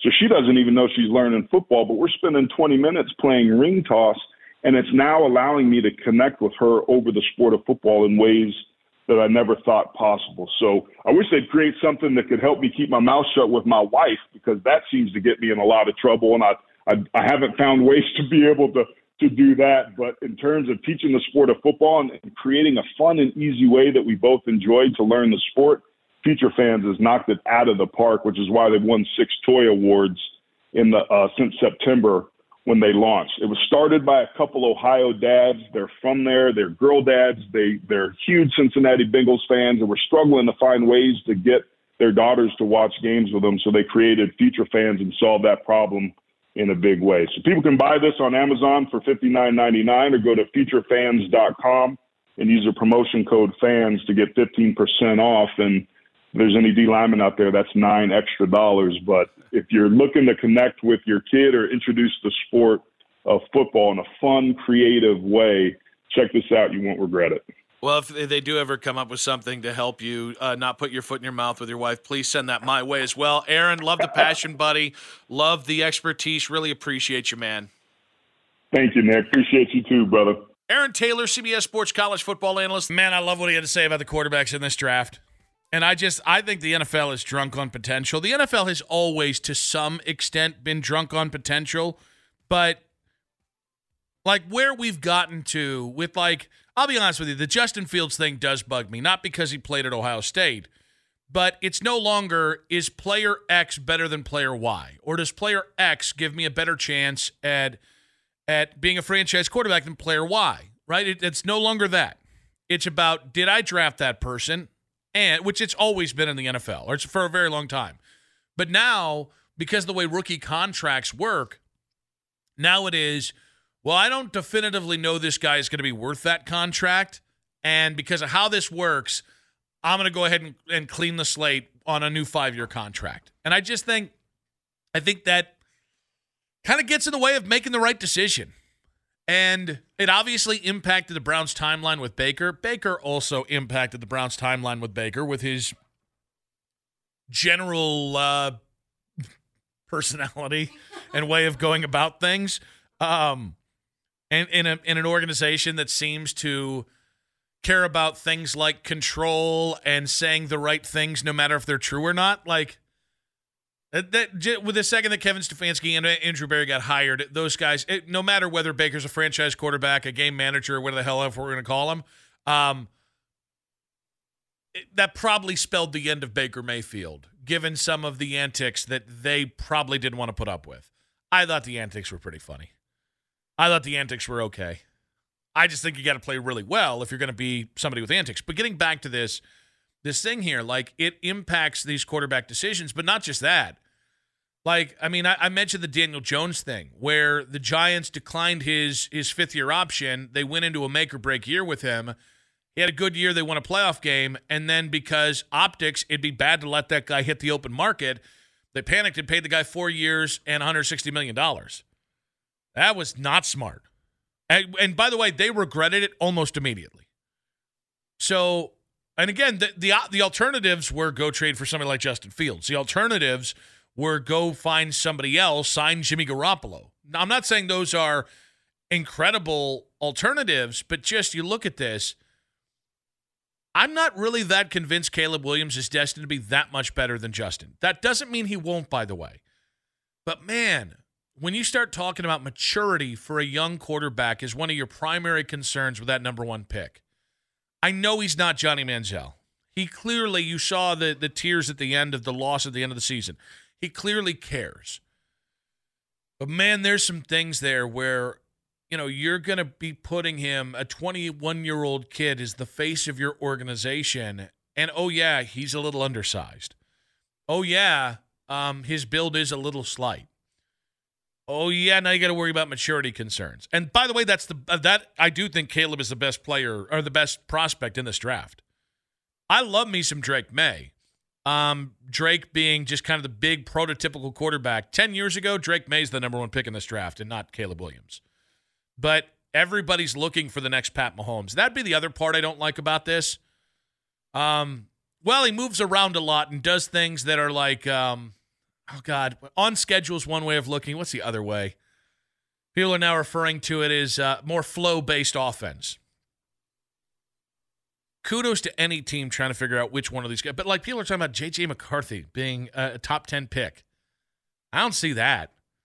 I mean, I think what matters most to any of these guys is that you get him into the right situation. Like a Joe Burrow can go into Cincinnati 2 years, he's got him winning. Because Joe Burrow has some it factor, the perfect sensibility, the perfect blend of traits to be a great quarterback. C.J. Stroud. Walking into Houston, year one, they go from the number 2 pick to now all of a sudden they're winning a playoff game. They're in a divisional round against Baltimore, and C.J. Stroud looks like a all-time future, like going to wreck this league for the next 15 years quarterback. Andrew Luck took the Colts from the number 1 pick to immediately being in the playoffs those first couple of years. Peyton Manning, I think it was 2 or 3 years in Indianapolis, winning right out of the gate. Tom Brady, a year into his NFL career, but first year as a starter in the playoffs. So many of those things, though, like there are guys who can step into bad situations and succeed. These guys, specifically these teams, Chicago, guys, you're going to need somebody to elevate that whole thing. Because Justin Fields has been one of the most prolific running quarterbacks in the NFL the last 2 years, and it hasn't really mattered all that much. Because it is not a good organization right now. And they have perpetuated losing with more losing because of decisions they've made. Look at Washington. Everybody loves the Dan Quinn hire. Dan Quinn's the adult in the room. I'm not here to bash Dan Quinn. Whoever's that quarterback needs to elevate a team that just liquidated guys on their roster to get more draft picks like Chase Young and Montez Sweat. Washington, you need a rookie that can step in and isn't going to be able to grow into the position. Even New England. I mean, Gerard Mayo's a first-time head coach. You've got a lot of first-time guys on that staff that he hired because he values his guys over experience. Like Alex Van Pelt, first-time calling plays. Limited play calling experience, not the first time. You walk into New England, you think that's going to, if you're the third best quarterback in this draft. So there are years where it's like the right team at the right time finds the right quarterback. Kansas City trading up for Pat Mahomes. Right time, right quarterback, right moment. Buffalo, the next year, trading up for Josh Allen. The right quarterback at the right time. Josh Allen was the biggest project in that draft. Turned out to be either the first or best player by a wide mile in that draft. This year, man, Caleb Williams going to Chicago is going to have an uphill climb. This year, Drake May going to Washington. That is an uphill climb. But the NFL keeps selling, well, contractual stability and potential matter more than what you've actually seen from a player on the field. Most of the time, though, by the way, like, yeah, would I rather have Caleb Williams or Russell Wilson at 35? Okay, give me Caleb Williams. Hey, you can have Jameis Winston on his third attempt as a starter or Drake May. Give me Drake May. But the Justin Fields thing and Justin Fields and Caleb Williams thing just feels, it just is I don't know there's a win there. 216-474-0092, but I'm glad that Aaron Taylor was like, yeah, this is a risky crop of quarterbacks. There's some guys, I mean, they could all be good, but guys, we say that every year. But the NFL is on that you-know-what again of, we got to sell the potential. All right. This year in totality reminds me of the years where we were selling ourselves on something from the Browns. And I'm not just talking about as a number one pick. I'm talking about there were years where they didn't have the number one pick, but they had a number 4 pick. And it was, you're either going to take Trent Richardson or you're going to take Ryan Tannehill. And then they decided to take Trent Richardson and then trade up for Brandon Weeden. Well, sure, he's the 4th best quarterback, but ... he's older, and he's this, and he's that, and he was good at OK State. Even from the veteran side, Russ, Tannehill, I think the prevailing notion is Kirk Cousins is going to stay in Minnesota, which feels like the right thing, but just overall, man, I'm just relieved that the Browns don't have to try and find a different quarterback. Like the biggest concern you have at quarterback is, what are we going to do with backup quarterback? I'm not thrilled at the idea of Jacoby just because I don't think Jacoby Brissett fits this system. The word early from the combine is it really seems like it's as close to a sure thing that Jacoby could be back in Cleveland. I don't love that because I think you can find a quarterback that fits, is more prototypical of what Deshaun has than anybody else. But I mean, if that's my bigger issue, who's the backup, and do they have a similar skill set to Deshaun Watson and DTR? I'd take that problem over. I got to pick between these bunch of goobers as the starting quarterback for your franchise and your best chance, because I think a lot of teams in the market for a quarterback, they're going to be looking for another quarterback next year. 216-474-0092. Yes, that means the Browns quarterback situation is more enviable than you realize. Between Kevin Stefanski and Andrew Berry, who raised their stock more in the 2023 season? And I actually think if you ask 10 people on the street, 10 diehard Browns fans, I think it might go 50-50. Because the reality is, I think Andrew has always been held in high regard in the NFL. I do. I mean, I think you saw from his time in Indianapolis to his time in Cleveland, and then when he kind of came back he then went to Philadelphia, and when he came back, I think this is a guy who, and let's say this isn't going to happen, but if tomorrow he decided he didn't want to be the Browns GM anymore, I think he'd be the kind of guy who got snapped up very quickly in the NFL, right?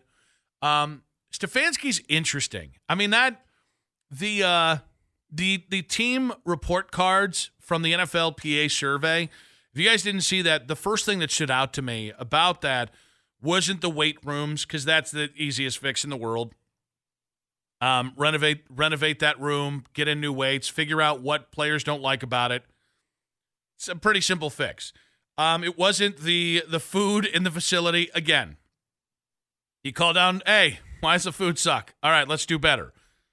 I thought it was really interesting that Kevin Stefanski was graded as a B-, and that was good enough for the 28th coach, 28th out of 32nd NFL coach.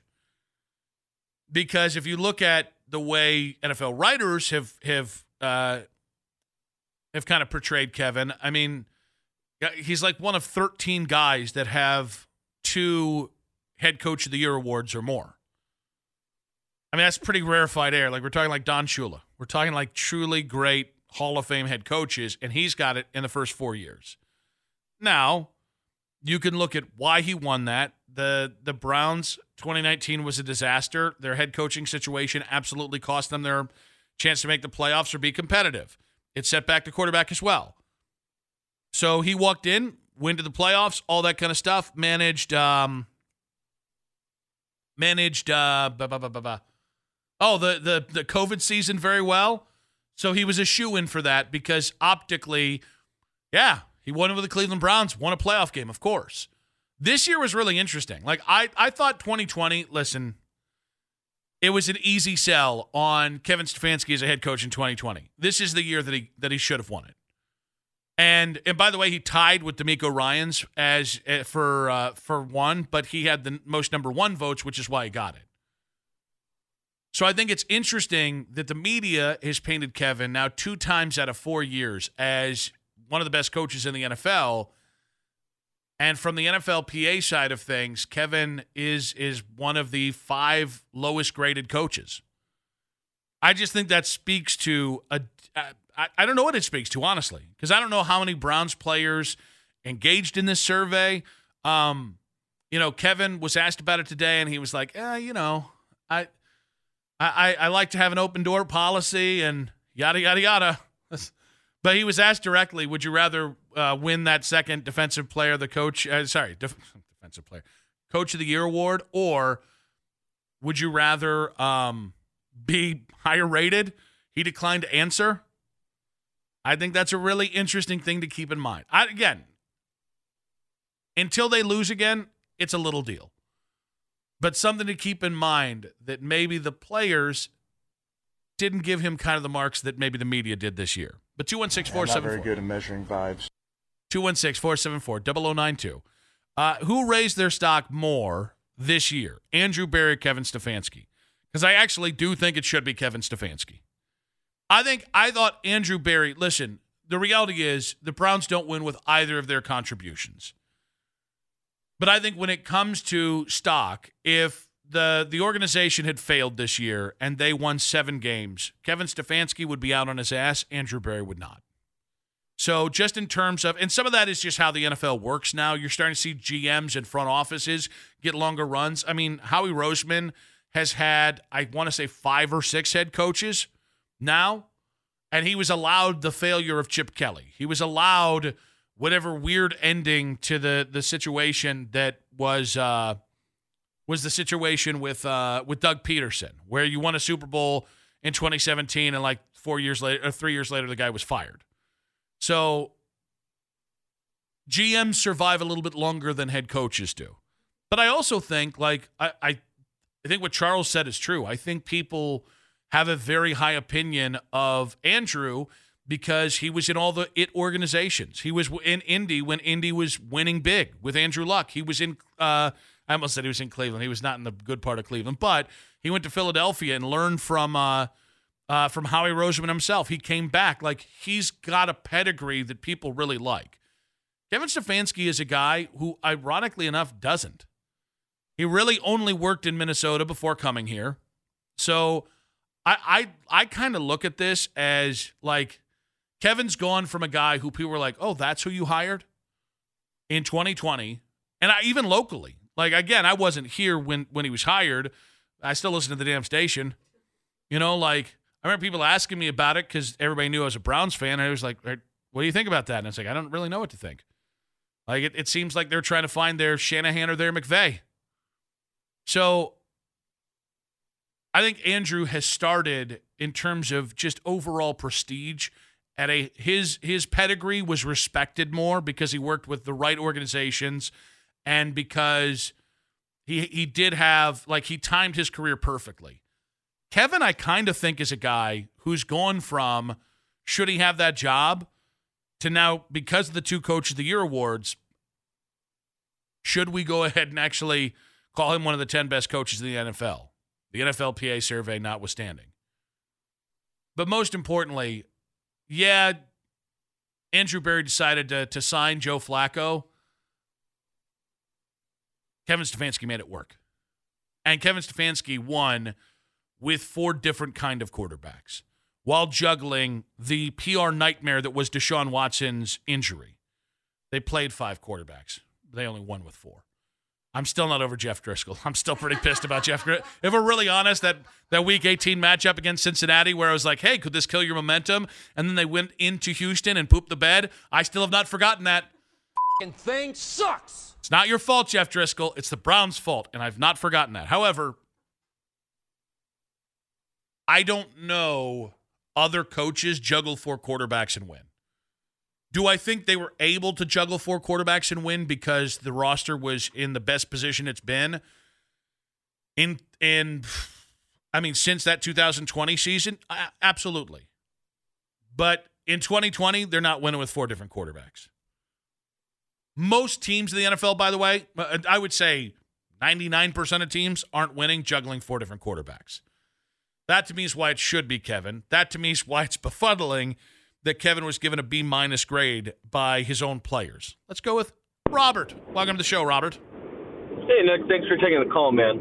Yes, sir. So the Coach of the Year award only includes the regular season. Yes, sir. And the voting is done at the end of the regular season before the postseason. Mm-hmm. I'd be curious when the NFLPA survey was taken. Because if it was taken after the postseason, I mean, I got to feel like a whole lot of players in that locker room might not be super thrilled about the way the season ended, you know, and maybe that's an easy way to blame it on Kevin there. I don't know. Maybe that could explain the discrepancy. I like that theory at the very least. Keith, what do you have? I have your answer to that. It was not. It was administered from August 26th to November 16th. Okay, so maybe every player on the roster was given a survey. I have to think about it, guys. There were some rocky times, so depending on whether you took that in August or whether you took that in November. I could absolutely see that if you were a player feeling one sort of way in August, it might feel completely different in the middle of November after you beat Baltimore. I think that's interesting. I actually think that probably did hold Kevin Stefanski back then. That actually makes more sense to me now. I actually feel better about it that it wasn't – well, no, I'm glad it wasn't like last Tuesday where they're just like, I've been home for a month. Bleep that guy. See, now I'm so glad. Thank you, Keith. Now I'm kind of giving less credence to the rank specifically for Kevin because it doesn't include the December run. Kyle, welcome to the show, buddy. What you got for us? What up, man? So listen, I want to clear some air, man. Hold on, let me turn you off. My bad. You were playing in the background. I'm turned off. Yes. I want to turn you on. Ooh. Now, I keep hearing, hey, if Watson and Stefanski don't mesh, Stefanski's gone. You know that is BS, man. That is BS. Want to know why? Stefanski proved he's the guy. And even if him and Watson don't mesh and Watson plays horrible under Stefanski isn't going anywhere. He's staying right here in Cleveland. And honestly, get Watson out of here, man. I've seen enough of Watson. Get him the hell out of Cleveland. If I could, I'd be outside of for Pittsburgh. Tell him to get out of here and go to the Steelers, man. Go make the Steelers worse. Okay? And shout out my dogs. Go Browns, man. I love your show. That's it. Thank you, Kyle. You gave us a lot to chew on there. A lot of energy there. I don't think pitchforks are a thing anymore. Just to start, I don't think we need to run people out of town with pitchforks anymore. I think if you just go up to them and, hey, leave. Well, by the way, really wouldn't work because he'd be like, I got a contract, dude. I can't really leave town. I wouldn't want him to go to Pittsburgh. No, I don't want to sell low on Deshaun. And I'll be honest with you, I don't really want to sell high or low on Kevin Stefanski. Of if you don't make it work with Deshaun, at some point it is going to be on Kevin Stefanski. Just makes sense because Deshaun still has a longer contract until Kevin gets a contract extension. And, even let's say Kevin got a 4-year contract extension this offseason, right? So his contract's now for longer, technically, than Deshaun Watson's is. I say technically because the Browns view the Deshaun investment as a 10-year thing, not a 5-year thing. And 2, Kevin ain't getting paid the same kind of money Deshaun is. Listen, in the pantheon, I don't disagree with Kyle, by the way.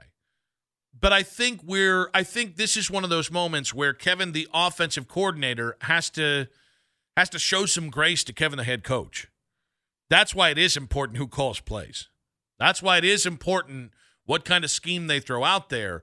Because if we're in, December of next year, Deshaun actually plays the full season and he looks like a B- quarterback, and you continue to play the Gary Kubiak West Coast offense, yeah, there's going to be a lot of hard questions about that. And those are going to be fair questions, by the way. But I agree, like Kevin as a head coach deserves a lot of leeway, and I hope that it doesn't come down to Kevin or Deshaun. But in the NFL, it's usually as simple as follow the money. If you follow the paper trail, in this case, the paper trail is Deshaun still got $160 million to go.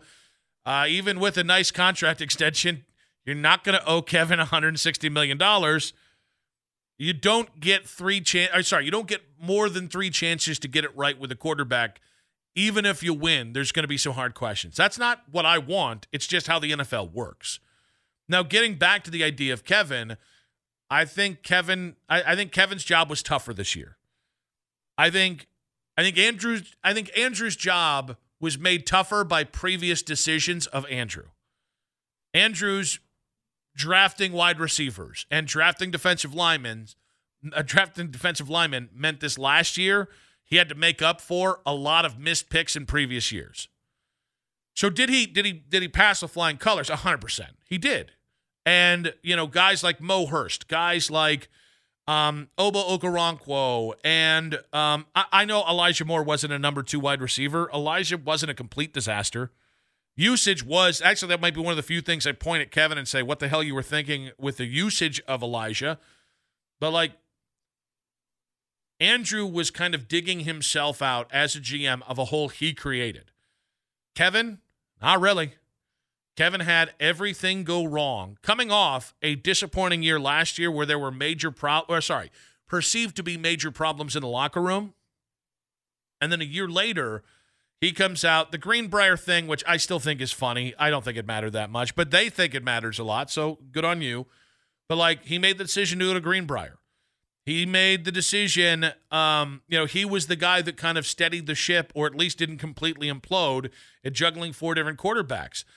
I think he's the guy who made some really interesting decisions late in games that help you get wins. None of the problems, none of. 90% of the problems that the Browns faced this year were not a Kevin Stefanski creation. He reacted to absolute chaos with this team and got them to 11 wins. That's the slight difference to me between the job Kevin did this year and the job Andrew did this year. Now to be joined by Man About Town, reporter, host, 92.3 The Fan, Cleveland Magazine, the great Danny Cunningham. What's up, buddy? Not much, dude. How are you? I'm good. Good. I think I'm good. What do you mean you think you're good? Either you're good or you're not. I mean, we're just not there today. We've had a few whoopsies on air. I've said the wrong thing about 15 times. I haven't cursed yet. That could happen at any point. So okay. It can get worse. It can. Can also get better.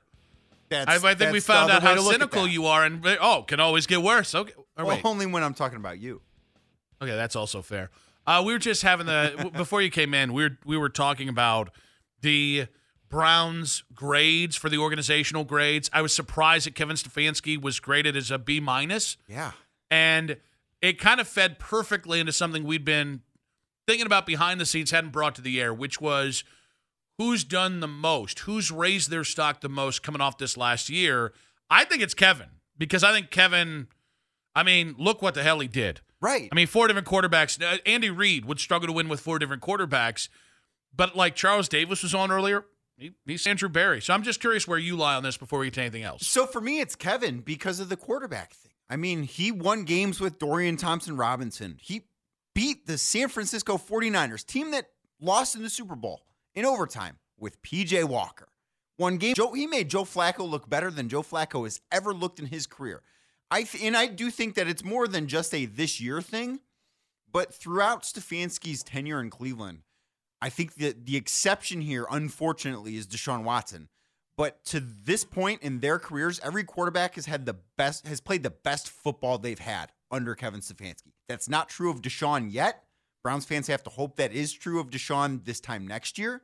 But he's elevated every quarterback, and to do that with the revolving door of QBs they had, I think it has to be him. If you want to give him a B-, I think that's harsh, but whatever. I want to know how all the other coaches graded better than him, though. That is insane to me. Yeah, and the other thing is you never really know how many of the Browns players actually were involved in this. Sure. So whether it's the difference between if it's 20 guys and 53 guys is pretty significant. I would also say, like Keith pointed out, that voting on this survey was done from like the middle of August till the middle of November. And I did not know that. And if you think about that, if you had talked to this team, if you talked to the team in the bye week, they might feel different about Kevin Stefanski than coming off the Pittsburgh win. See, right? I feel like that's unfair then. Yes. I feel like it is very unfair to frame this guy as a B- who has won 2 Coach of the Year awards in the last 4 years, won 11 games with this team, would have won 12 had that last game mattered, if we're being honest with ourselves here. I think it's really unfair to have voting go until November, and then the most important part of the season comes up. Stefanski and this Browns team really did a great job, and that doesn't matter towards this. That is incredibly unfair to him. Well, and I think it does feed into the perception that what's the year-over-year difference from 2022 to 2023? Jim Schwartz and Bubba Ventrone. Sure. So whether that was a part of it or not, or whether listen, I don't know that the Browns have necessarily empowered Kevin the way that I would expect a guy who's had the success that he has relative to the other coaches. Like, We talked about, was it his decision to fire Alex Van Pelt? That's huge. If we're talking about first-time head coach or 1 year into it, he's being coerced, or, hey, it'd be great if you fired that guy. If that's 1 year in or 2 years in, okay. But after you had that season, I think the Browns setup and whether players think Kevin is empowered, I think that does matter.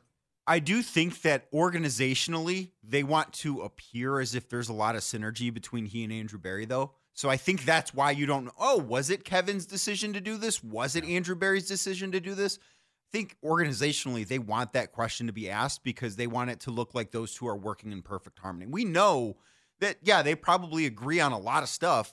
No one agrees on everything. There's not a pairing in professional sports where the coach and the personnel director, GM, president of operations, whatever you want to call that position of power, agrees on everything. But the only thing is, I don't think people around the NFL think it was Andrew Berry who did that.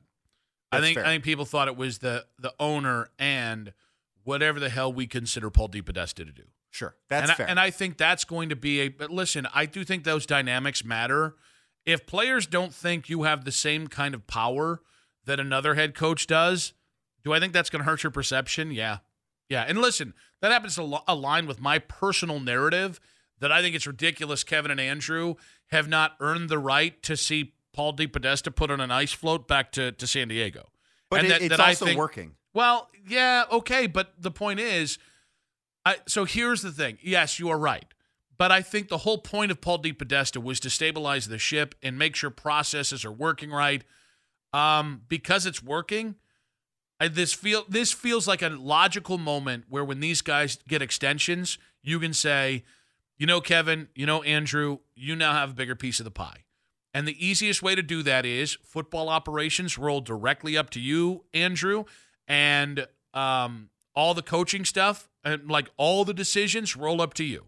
And anything on analytics, Andrew's the tiebreaker.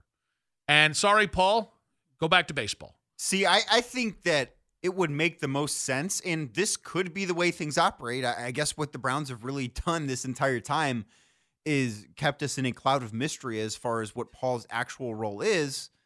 But the way I sort of envision it being now, with these guys being as successful as they have been since they've been here, in Andrew Berry and Kevin Stefanski, is Paul is almost sort of a highly paid advisor, and I'm fine with that. It's not my money. I don't know how much he makes. I have to imagine he's not cheap.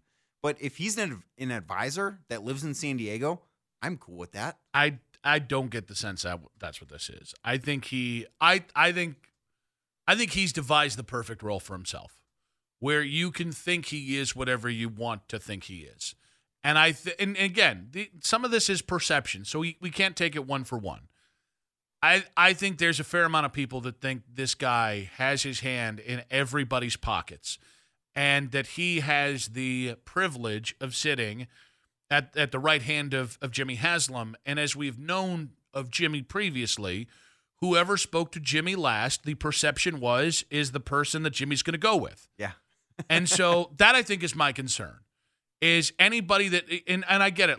I understand and empathize that Jimmy might feel like he could use almost like a consigliere that helps him so that he's not making rash decisions or he's not susceptible to being played. Well, okay. Well, now you have people in place. The reason you needed that was you were so inconsistent. Sorry, not inconsistent. You were just bad. No, they were consistent. Just awful. Yeah, they were consistently awful.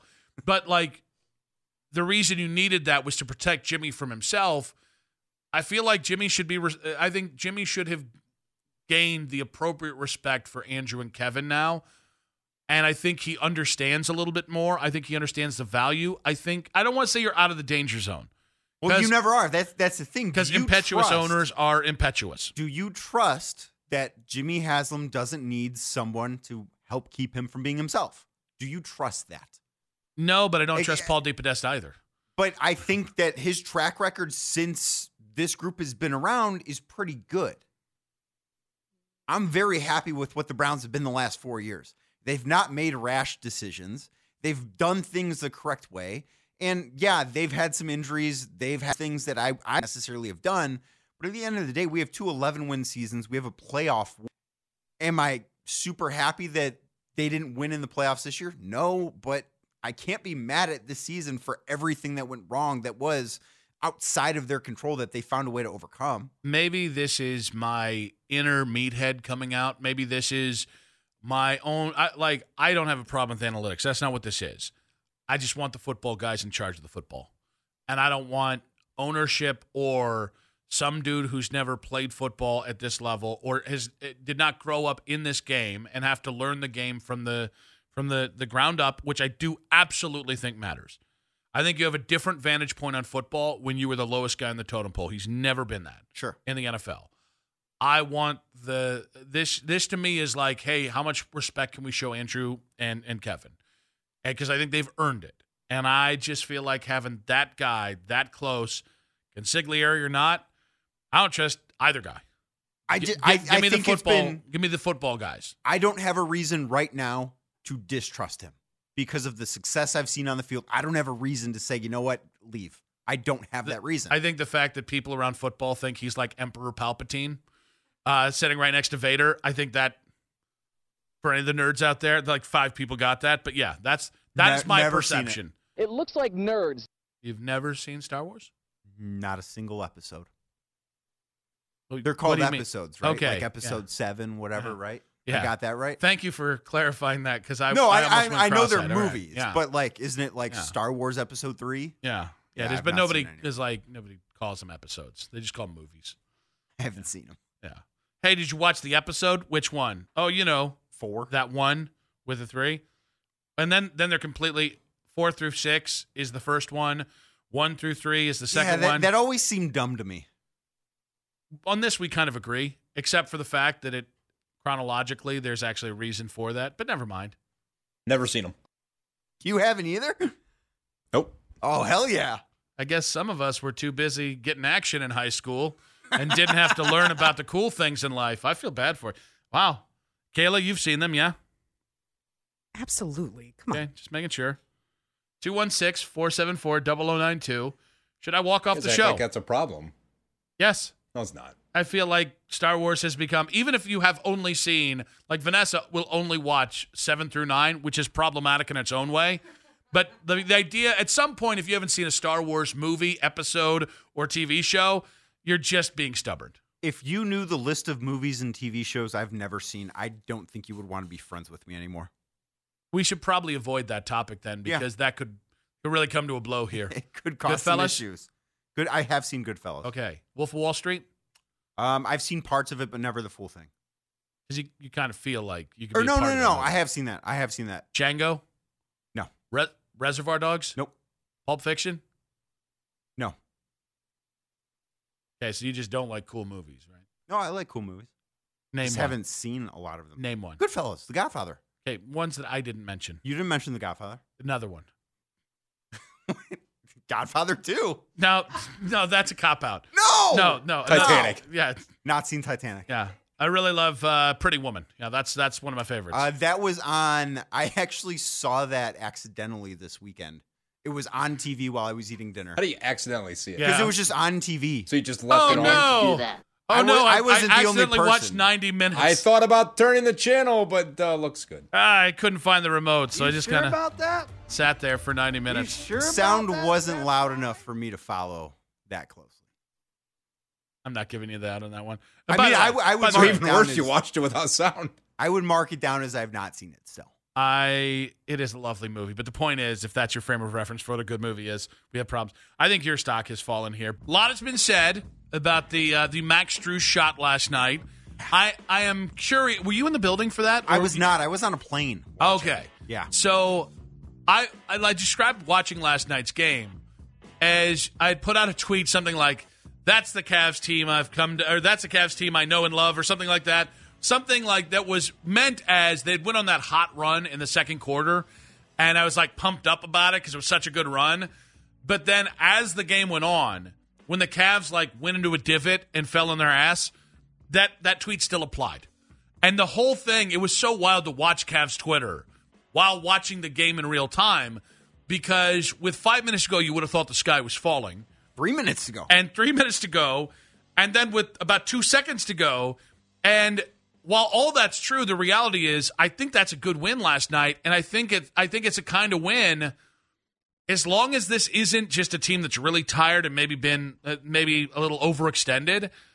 I think you could see this team kind of generate something based off that kind of win. I absolutely agree. I think it was, and this is going to sound crazy, but that win was so important because that would have been such a bad loss after they were up by, 16 in the second quarter, 17 in the second quarter? I don't remember exactly what it was, but they had such a big lead, and then it was down to, 4 at halftime where Dallas went on that run right before half. That would have been a really bad loss, and the Cavs haven't, since the All-Star break, had a reason to feel good about themselves. I know Donovan missed those first 2 games that they lost coming out of the break. You beat Washington, but let's be honest, it was not an impressive night for anybody involved. But wins are wins. Last night, Dallas has been playing really, really well before the break. Coming out of the break, they've been good. Finding a way to win that game, I think, was really important, especially when you look at what the schedule is coming up, where they've got, I know Chicago and Detroit, neither are good teams with tonight and Friday. But after that, you've got New York, you've got Boston, you've got Minnesota. You've got a really difficult schedule coming up. And I think that the Cavs needed to go into these 2 games that you should win feeling good about themselves, having a reason to feel good about themselves. Because let's say they beat Chicago by 15 tonight and Detroit by 10 on Friday, or 15, whatever. It's not going to tell you anything about the Cavs. That is the expected outcome. Last night should have been a toss-up game. It was. It's an incredible way to win. You probably would have liked if they would have called that foul on Darius Garland. I could not believe that the last 2-minute report today said they got that call right on the floor. I was astounded by that. You would have liked to it have been, okay, we don't need a 59-foot buzzer beater, but it's a really It's 60 foot. I thought it was 59. Yeah, people, revisionist history. Oh, okay. Yeah, no, it's 60 feet. 59, what do we do equivalent about a 59 foot? Because I think the record's actually 61, Deontay Graham. Well, okay, so you're not challenging the record if you just call it 60 feet. I don't know where we shorted this guy the foot. I've not seen it written 60 feet anywhere. Who got out the measuring stick? That's what I want to know. I didn't see anybody out there. I'm going to need to see that program. I'm going to need to see the coding of that program before I buy into it. That's a 60-foot shot to me. You want me to pull up the box score? No. Okay. You know why? Because you don't care. No, because I don't care. I'm right, and everything else is wrong. You sound like me now. I think that's okay. Then we're in simpatico. Just like a Star Wars movie, we don't care. Do better. I think when we talk about where the Cavs are, I think it can be the step forward. I think it has to be if you want to be the 2 seed. But I think where we are is until we see. I think Donovan's legs are a little. I don't want to say he just seems tired. Right. Well, and he was sick. Yeah. Well, but Darius is clearly struggling at the end of games, struggling at various points in the game. He's not himself. Until either or both of those things are righted, I am throwing style points out the window. Sure. And I think that's fair. I would bet that Donovan's going to start to look like himself maybe this weekend, maybe early next week. You know, tonight we're the second night of a back-to-back. I don't know off the top of my head exactly how many minutes he played last night, but a heavy minute load. Having to travel, playing the second night of a back-to-back. I wouldn't exactly put in your parlay the Donovan Mitchell over. Now, I could be wrong about that because he's really good. Get into the FanDuel app right here. Right, and I don't know what his line is set at, but coming off of an illness and playing twice in 2 nights is a difficult thing. I would expect him to start to look more like Donovan Mitchell next week, and all this is crazy to say because he had, 31 points last night? Like, he was still really good. Well, I also think we're in this gray area of the season where it's not truly the runway for the playoffs yet. And so, listen, here are what I think are the non-negotiables for the Cavs. Okay. You need to get back to offensively pushing the pace and shooting the kind of threes that you were 4 weeks ago. You're not doing that right now. I don't need to see that for another 2 or 3 weeks because right now I really do think the next 2 to 3 weeks you might even be able to push it to say 4 weeks, but that's damn near the entire month of March. I'm okay with just winning. Sure. Style points do come back in at the end of March and at the beginning of April before you get to the playoffs because at some point you need to look like a team that has a style of play, and right now they just don't. Go ahead. See, with what this schedule is, style points are going to wins are going to be style points. If you beat Boston, doesn't matter what it looks like. That is a style point win. If you beat New York, considering the recent history between these two teams, and I know the Knicks are beat up, if you beat New York, it doesn't matter if you beat them by 5 or 15, that win is going to it's going to feel like it has style points. Same thing when Minnesota comes to town. I know that, Cavs-Wolves doesn't ever sound like a big matchup, but Wolves are first in the West. If you beat that team, doesn't matter if it's by 1 point, by 10 points. Those wins do have style points, even if they don't look pretty. Well, and I think I think it is. I agree with you to a point. I think at the end of the season, when you play Memphis and Indy and even the Clippers and Utah, some of those games I want to see the run that you had where, whether it's with Donovan and Darius on the court at the same time or whether you're staggering their minutes better, which is, they're not doing well enough right now. JB's not doing well enough right now. Because this is the time where I think you can do that and you can shave some of those minutes off Donovan. And maybe you can shave some of those minutes off Max Strus, who's averaging 4 more minutes per game than his career high in Miami last year. Maybe, I don't know, play a guy by the name of Sam Merrill, or something like that. I don't know. But he'd be the one to play. This is the time where you should be able to do that. Yeah. And so, we're just in a interesting situation where, listen, I think it's going to be really tough for them not to be a top 4 seed. Oh, I can't imagine them falling to 5. They would have to have a catastrophic finish to the season to, I think, even fall to 4. Yeah. I think they have, because they, I believe, have a 4 or 4.5 game lead on the Knicks right now, who the Knicks are in 4th place.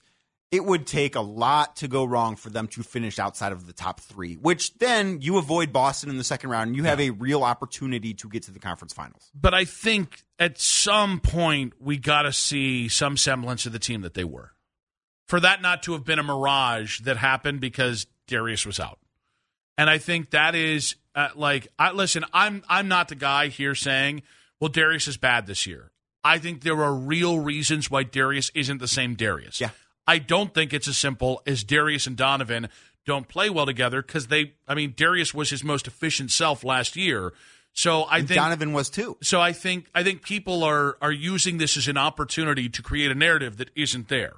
Do I think right now the pairing is holding both of them back? Yes, mostly because Darius isn't playing with confidence off ball. And so I think you start to look at that and you go, well, I think Donovan's trying to slow things down so Darius can get comfortable. I think Darius is trying to make sure he's not stepping on Donovan's toes.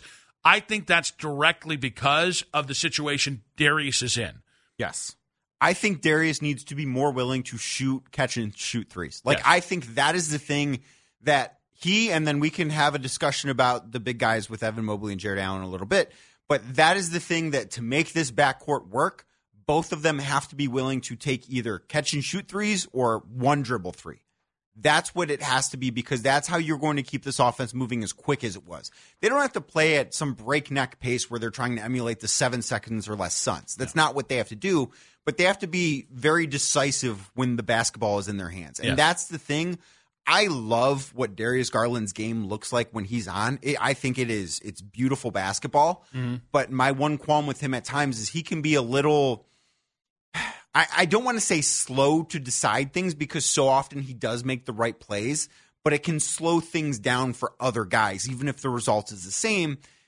And over time, I would just like for that to be a little bit quicker. I think that's when the Cavs can be at their best. And you really did see that when Donovan was the one running the show. And I don't think Donovan playing point guard over an entire season like that is a super sustainable thing. His usage rate was a little too high. I think it would have taken a toll on his body. And, it's fair to bring up when you always mention that these two might not be looking great right now. Donovan had the best year of his career last year alongside Darius Garland.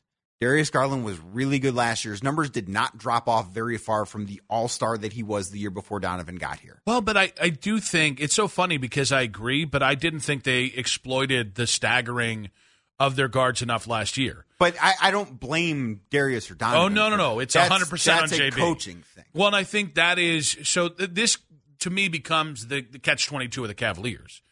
It's like you can't have Darius making pretty brutal mistakes at the end of games when your head coach is not good at the end of the games. He always burns his timeouts too early. I agree with that. His out of timeout actions are rough or non-existent, quite frankly, as we saw with the inbounds play that led to Dallas taking the lead with 2 seconds left. Yep. His rotations late game are not great. You can't have Darius struggling the way he is in key moments and have JB not good in that moment. Right. You can't overcome both of those, especially in the playoffs. And I think that's where it's like, all right, getting back to that gray area thing, this is the time where you stagger him. Yes. This is the time where you see if it works. And this is a time where you go to Darius and say, listen, I'm still going to have you in at the end of some games. But right now, you're not playing confident basketball. I can't have you on the court in the final 3 minutes of the game in every single game. Well, what you should want to do if you were the Cavs, and you shouldn't try to emulate this team and anything other than this one specific thing, but try and be the 2019 Houston Rockets, the 2018 Houston Rockets, where, yeah, James Harden and Chris Paul started the game together, and for the most part, they finished the game together, but it was very rare that those two shared the court. It was like for maybe 15 minutes a game. That's what the Cavs should try and emulate in the backcourt and in the front court with Evan Mobley and Jarrett Allen. You can create pairings. And it was a little easier to do this when both Garland and Mobley were on minutes restrictions coming back from their respective injuries. But those two, there was one game in particular where they had a 28-minute limit or whatever. Mm-hmm. They both played like 28 minutes and 16 seconds. They only played with each other. And having that with Garland and Mobley, or if you want to, I think that's probably the better pairing. And then also Donovan Mitchell and Jarrett Allen, keep those two as pairs, separate them as much as possible, but also know that when that group is on the floor together, you're still at the very least going to be great defensively, and you should have enough firepower offensively to get it done. Well, and I think it serves multiple purposes. It's not just about, to me, it's about keeping both guys fresh and confident. Right. So I think because both guys like to have the ball in their hand, if you the first three quarters, you avoid playing them for most of the first three quarters together, and even early fourth quarter. I think you're going to have them in rhythm as distributors, and that confidence I do think carries over. And all of a sudden, each has ownership of, hey, I'm pairing you with these three other shooters and this big. And I don't know why it's taken this long. Because now I'm worried about Darius's confidence, and I don't think his confidence is snapping back unless you do something to help him, and unless you go to him and be like, hey, here's the scenarios, but this is what we're going to do for you. Because I don't see him just playing his way out of confidence funk. If that's really becoming a bigger issue, then he lost some weight with his jaw wired shut. And to be fair, I think that very much was an issue as well. What the Cavs have going for them is they've got time on their side. It's not as if they need to have this figured out tomorrow. The playoffs are still a couple of months away. They have time to figure this out, especially if they can hold on to that 2 seed. I think it's very important to hold on to the 2 seed. If they do that, I feel almost as if you've got a first-round series to figure it out. It is getting tense, though. You're right. They got time, but, time is at that hourglass. If we are having this conversation, I don't expect everything to be solved in 2 weeks, but I think we should feel better about this in 2 weeks. It's not going to look perfect on March 15th. The win should start to look better. And you know what I mean? Like, some of these things, some of the clunkiness needs to start to at least slowly leak out there. And yesterday, I'd been waiting 3 weeks to the day. Yesterday, Kyrie coming back to town gave me the chance to get into your take from February 6th on the morning show, where you said that Donovan is already the second best, not the second greatest, and you did a great job at. So do you understand what I'm saying with that? Because Ken couldn't seem to quite get that. So I actually I want you to lay it out here in just 1 second. Okay. But yesterday I finally got into it. Okay. I'm going to play the Terry Pluto thing in a moment, but for people who didn't hear it, and I don't want to have to play the audio of you from 3 weeks ago when I have you right there. How do you kind of separate greatest from best? So I think greatest is more of an overall resume type of thing, right? Mm-hmm. Like Kyrie is an NBA champion here. Kyrie had a lot of great years in his legacy. Greatest is a legacy thing. He has a greater legacy in this town than I think probably anyone other than LeBron James that has played basketball for the Cavaliers. Mm-hmm. You could maybe make an argument for Mark Price or Brad Daugherty, someone like that. You could make that argument, but I think with what the shot he hit over Steph Curry on June 19th, 2016, the weight that carries, I don't see anyone other than LeBron's legacy in this town as far as Cavalier basketball goes topping Kyrie Irving's. Mm-hmm. Now, that said, I think Donovan Mitchell is better at basketball than Kyrie Irving was here in Cleveland. And to this day, like I think right now, Donovan Mitchell is a better basketball player than Kyrie Irving is. So that really was my argument, is that when I watched these guys, and listen, watched just about every game Kyrie played in Cleveland. I think I've seen every game Donovan Mitchell has played in Cleveland. Donovan is just better at basketball, I think, than anyone other than LeBron James has been on this team. You could maybe make an argument for some guys that played for the Cavs and also played elsewhere throughout their career. But I think for what the basketball player in Cleveland, the only guy better than Donovan has been LeBron.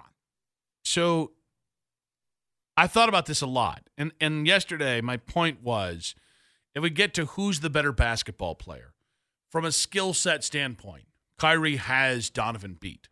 He's a better handler. He's a better finisher at the rim. He's a better shooter. You could make the case he's a better scorer, even though Donovan has averaged more points per game here by, I think, a couple points per game than Kyrie ever averaged here. So I think that's where I struggle. Do I think Donovan is the better teammate? Yes. Do I think he's far more fan-friendly? 100%. You can sell me he's a better defender simply because I think Donovan cares about defense. He is a better defender. But like all those other things, like that's where I fall, because it's like Donovan is not an elite finisher at the rim. Kyrie was. He's far more. Well, they're a very different kind of finisher. That's like Donovan fair. is far more explosive than Kyrie ever was. Mm-hmm. Kyrie is the best below the rim finisher I have ever seen. I've never seen someone that, and Kyrie can dunk, but Kyrie can't Donovan really dunk. Yes. But for what he's able to do for a guy that can't consistently go up and dunk in traffic I've never seen anything like it. I think his handles are second to none. But I think when you just take a look at the complete package of a basketball player, Donovan is better to me. But in what ways? I think that the explosiveness does matter, because I think he's better at getting to the basket than Kyrie was. Not to say, and all of this isn't to say Kyrie wasn't awesome. Like, I absolutely loved watching Kyrie play basketball here. I still backtracking. I see. No, because I'm still taking Donovan, but it's not for me to say, oh, Kyrie's trash. Like, it's not where I'm. That's all I'm hearing right now. I don't want to go there. Effing hate Kyrie Irving. I just can't believe it. He was just in town. He said a nice thing about Cleveland. Why do you hate Cleveland, Danny? Stop it. I think that the complete package, because when you say, okay, Kyrie's a better shooter, it's a really close thing. I don't know he is. I think it's a really close thing, because when you take a look at the mid-range, Donovan, I do think is better there. The three-point volume now, and I understand part of this is the game has evolved. Like, the Cavs are shooting more three-pointers now than they were then. Just the NBA has changed in that sense.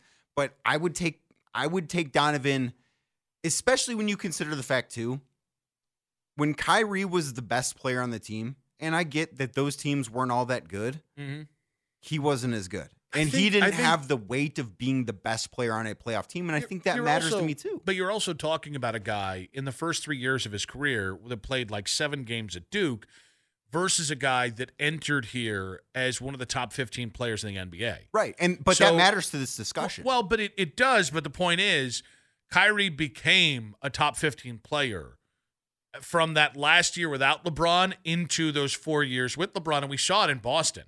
Like young Tatum, young Brown, Kyrie was the best player on the court most nights. So in a way, like it does end up feeling like we're shading Kyrie a little bit because he's a weird, wonky dude and he's a bit of an a-hole, or has been at points a bit of an a-hole. Like I don't think it's a perfect 1-for-1. So I understand it's going to be a little messy either way. But like by the end of Kyrie with LeBron, you can't tell me he wasn't every bit as good as Donovan, because Donovan's never not been the guy on his team offensively. Sure. In Utah, he was the guy from the moment he got there. He was the 13th pick in the draft in 2000. I don't think that was planned, but the way that he played. So I would put it this way.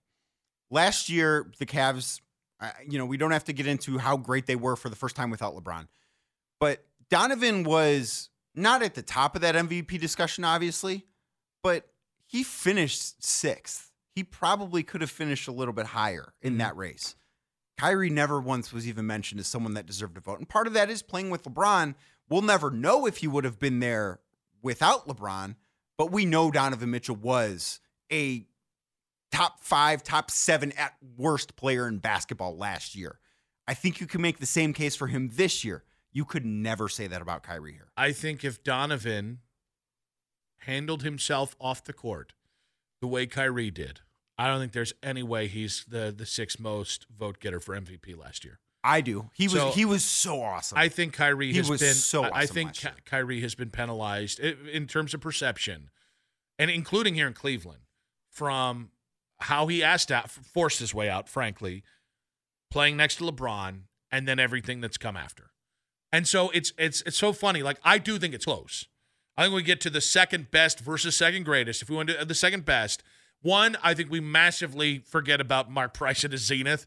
And Mark Price as a point guard in an era where point guards weren't dropping 25 points a game, I think Mark deserves a spot in this conversation. I think Brad Daugherty deserves a place in this conversation. There are other guys that I think second best, by the way you defined, deserve more of the conversation. But I do think in the end, I think a lot of this is influenced by the perception. I'm not saying for you, but I think when people say Donovan's the second best, I think that's a little way of farting in the general direction of Kyrie Irving. So I think Mark Price has a real argument there because there might have been someone else before him, but I believe he's the only person in Cavs history other than LeBron to be first-team All-NBA. I believe that to be the case. And Donovan wasn't last year. Donovan very narrowly missed out. I thought if I had a vote, I would have voted him first-team All-NBA. Mm-hmm. I thought that putting Luka Doncic on the first team, despite his numbers, when the fact that the Mavericks tanked at the end of the season to miss the play-in, he should have been penalized for that. And I thought that just how good Donovan was, he should have been first team. But Mark Price that year finished like 10th in MVP. It was a different NBA in terms of, it was a sport dominated by the big guy. Wings were more important. Mark Price in this era wins an MVP. I don't know if he wins one, but Steph won. Yeah, but Mark Price was an awesome shooter. Steph is better. Like, let's not, I don't want to say negative things here, but there's never been someone that has been better at shooting the basketball than Steph Curry. There hasn't been. And I don't know how close it is between him and number 2. I don't think it's very close, though. I'm trying very hard not to engage in a verbal fisticuff with you over Mark Price. I love Mark Price. But I think this is where the era thing does matter. Sure. And I think Mark was every bit the shooter that Steph is. He just played in an era where you got your ass knocked down on every other play. And it's not actually to discredit Steph at all. It is to say that if you let Mark Price, now we're really getting into the nits and grits here. You're welcome. If you allow Mark to play in this era, I think his numbers look even more insane. They would look better than what he had, no question about it. Like, there's no doubt his numbers would be way better than what they were back in the 80s and 90s. Like, I think Mark Price is one of the 5 greatest shooters ever in NBA history. And that's in an era where he was an undersized point guard in a big league. I could absolutely listen to that. I'm not going to push back on that, but he's not Steph. He's not that level of shooter. Right, there's been one of those ever. Let's find the common ground because of the era he played in. And I'm not trying to dog Steph. Steph in Mark Price era is Mark Price. Maybe. Actually, he's probably more SOL because he's a combo guard and he's not a true point guard like Mark was. Well, that position didn't exist back then. Yeah. Like, it's so difficult to make this comparison between eras because basketball has changed so much. I just felt like you spit in my childhood's face when you said that about Mark Price. Sorry, I got a little defensive there. I just continue to go back to the Kyrie thing. I do want to play the Terry Pluto thing in a second because he agrees with you. Mm-hmm. I think if we get to who is best, all right, Donovan's scoring a lot of points, but he never had to defer to somebody the way that Kyrie did at his peak in Cleveland.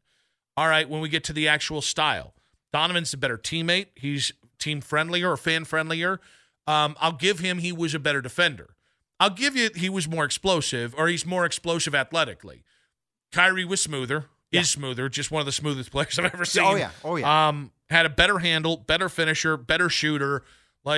So to me, it's like, okay, yeah, I care about defense. They're also undersized guards.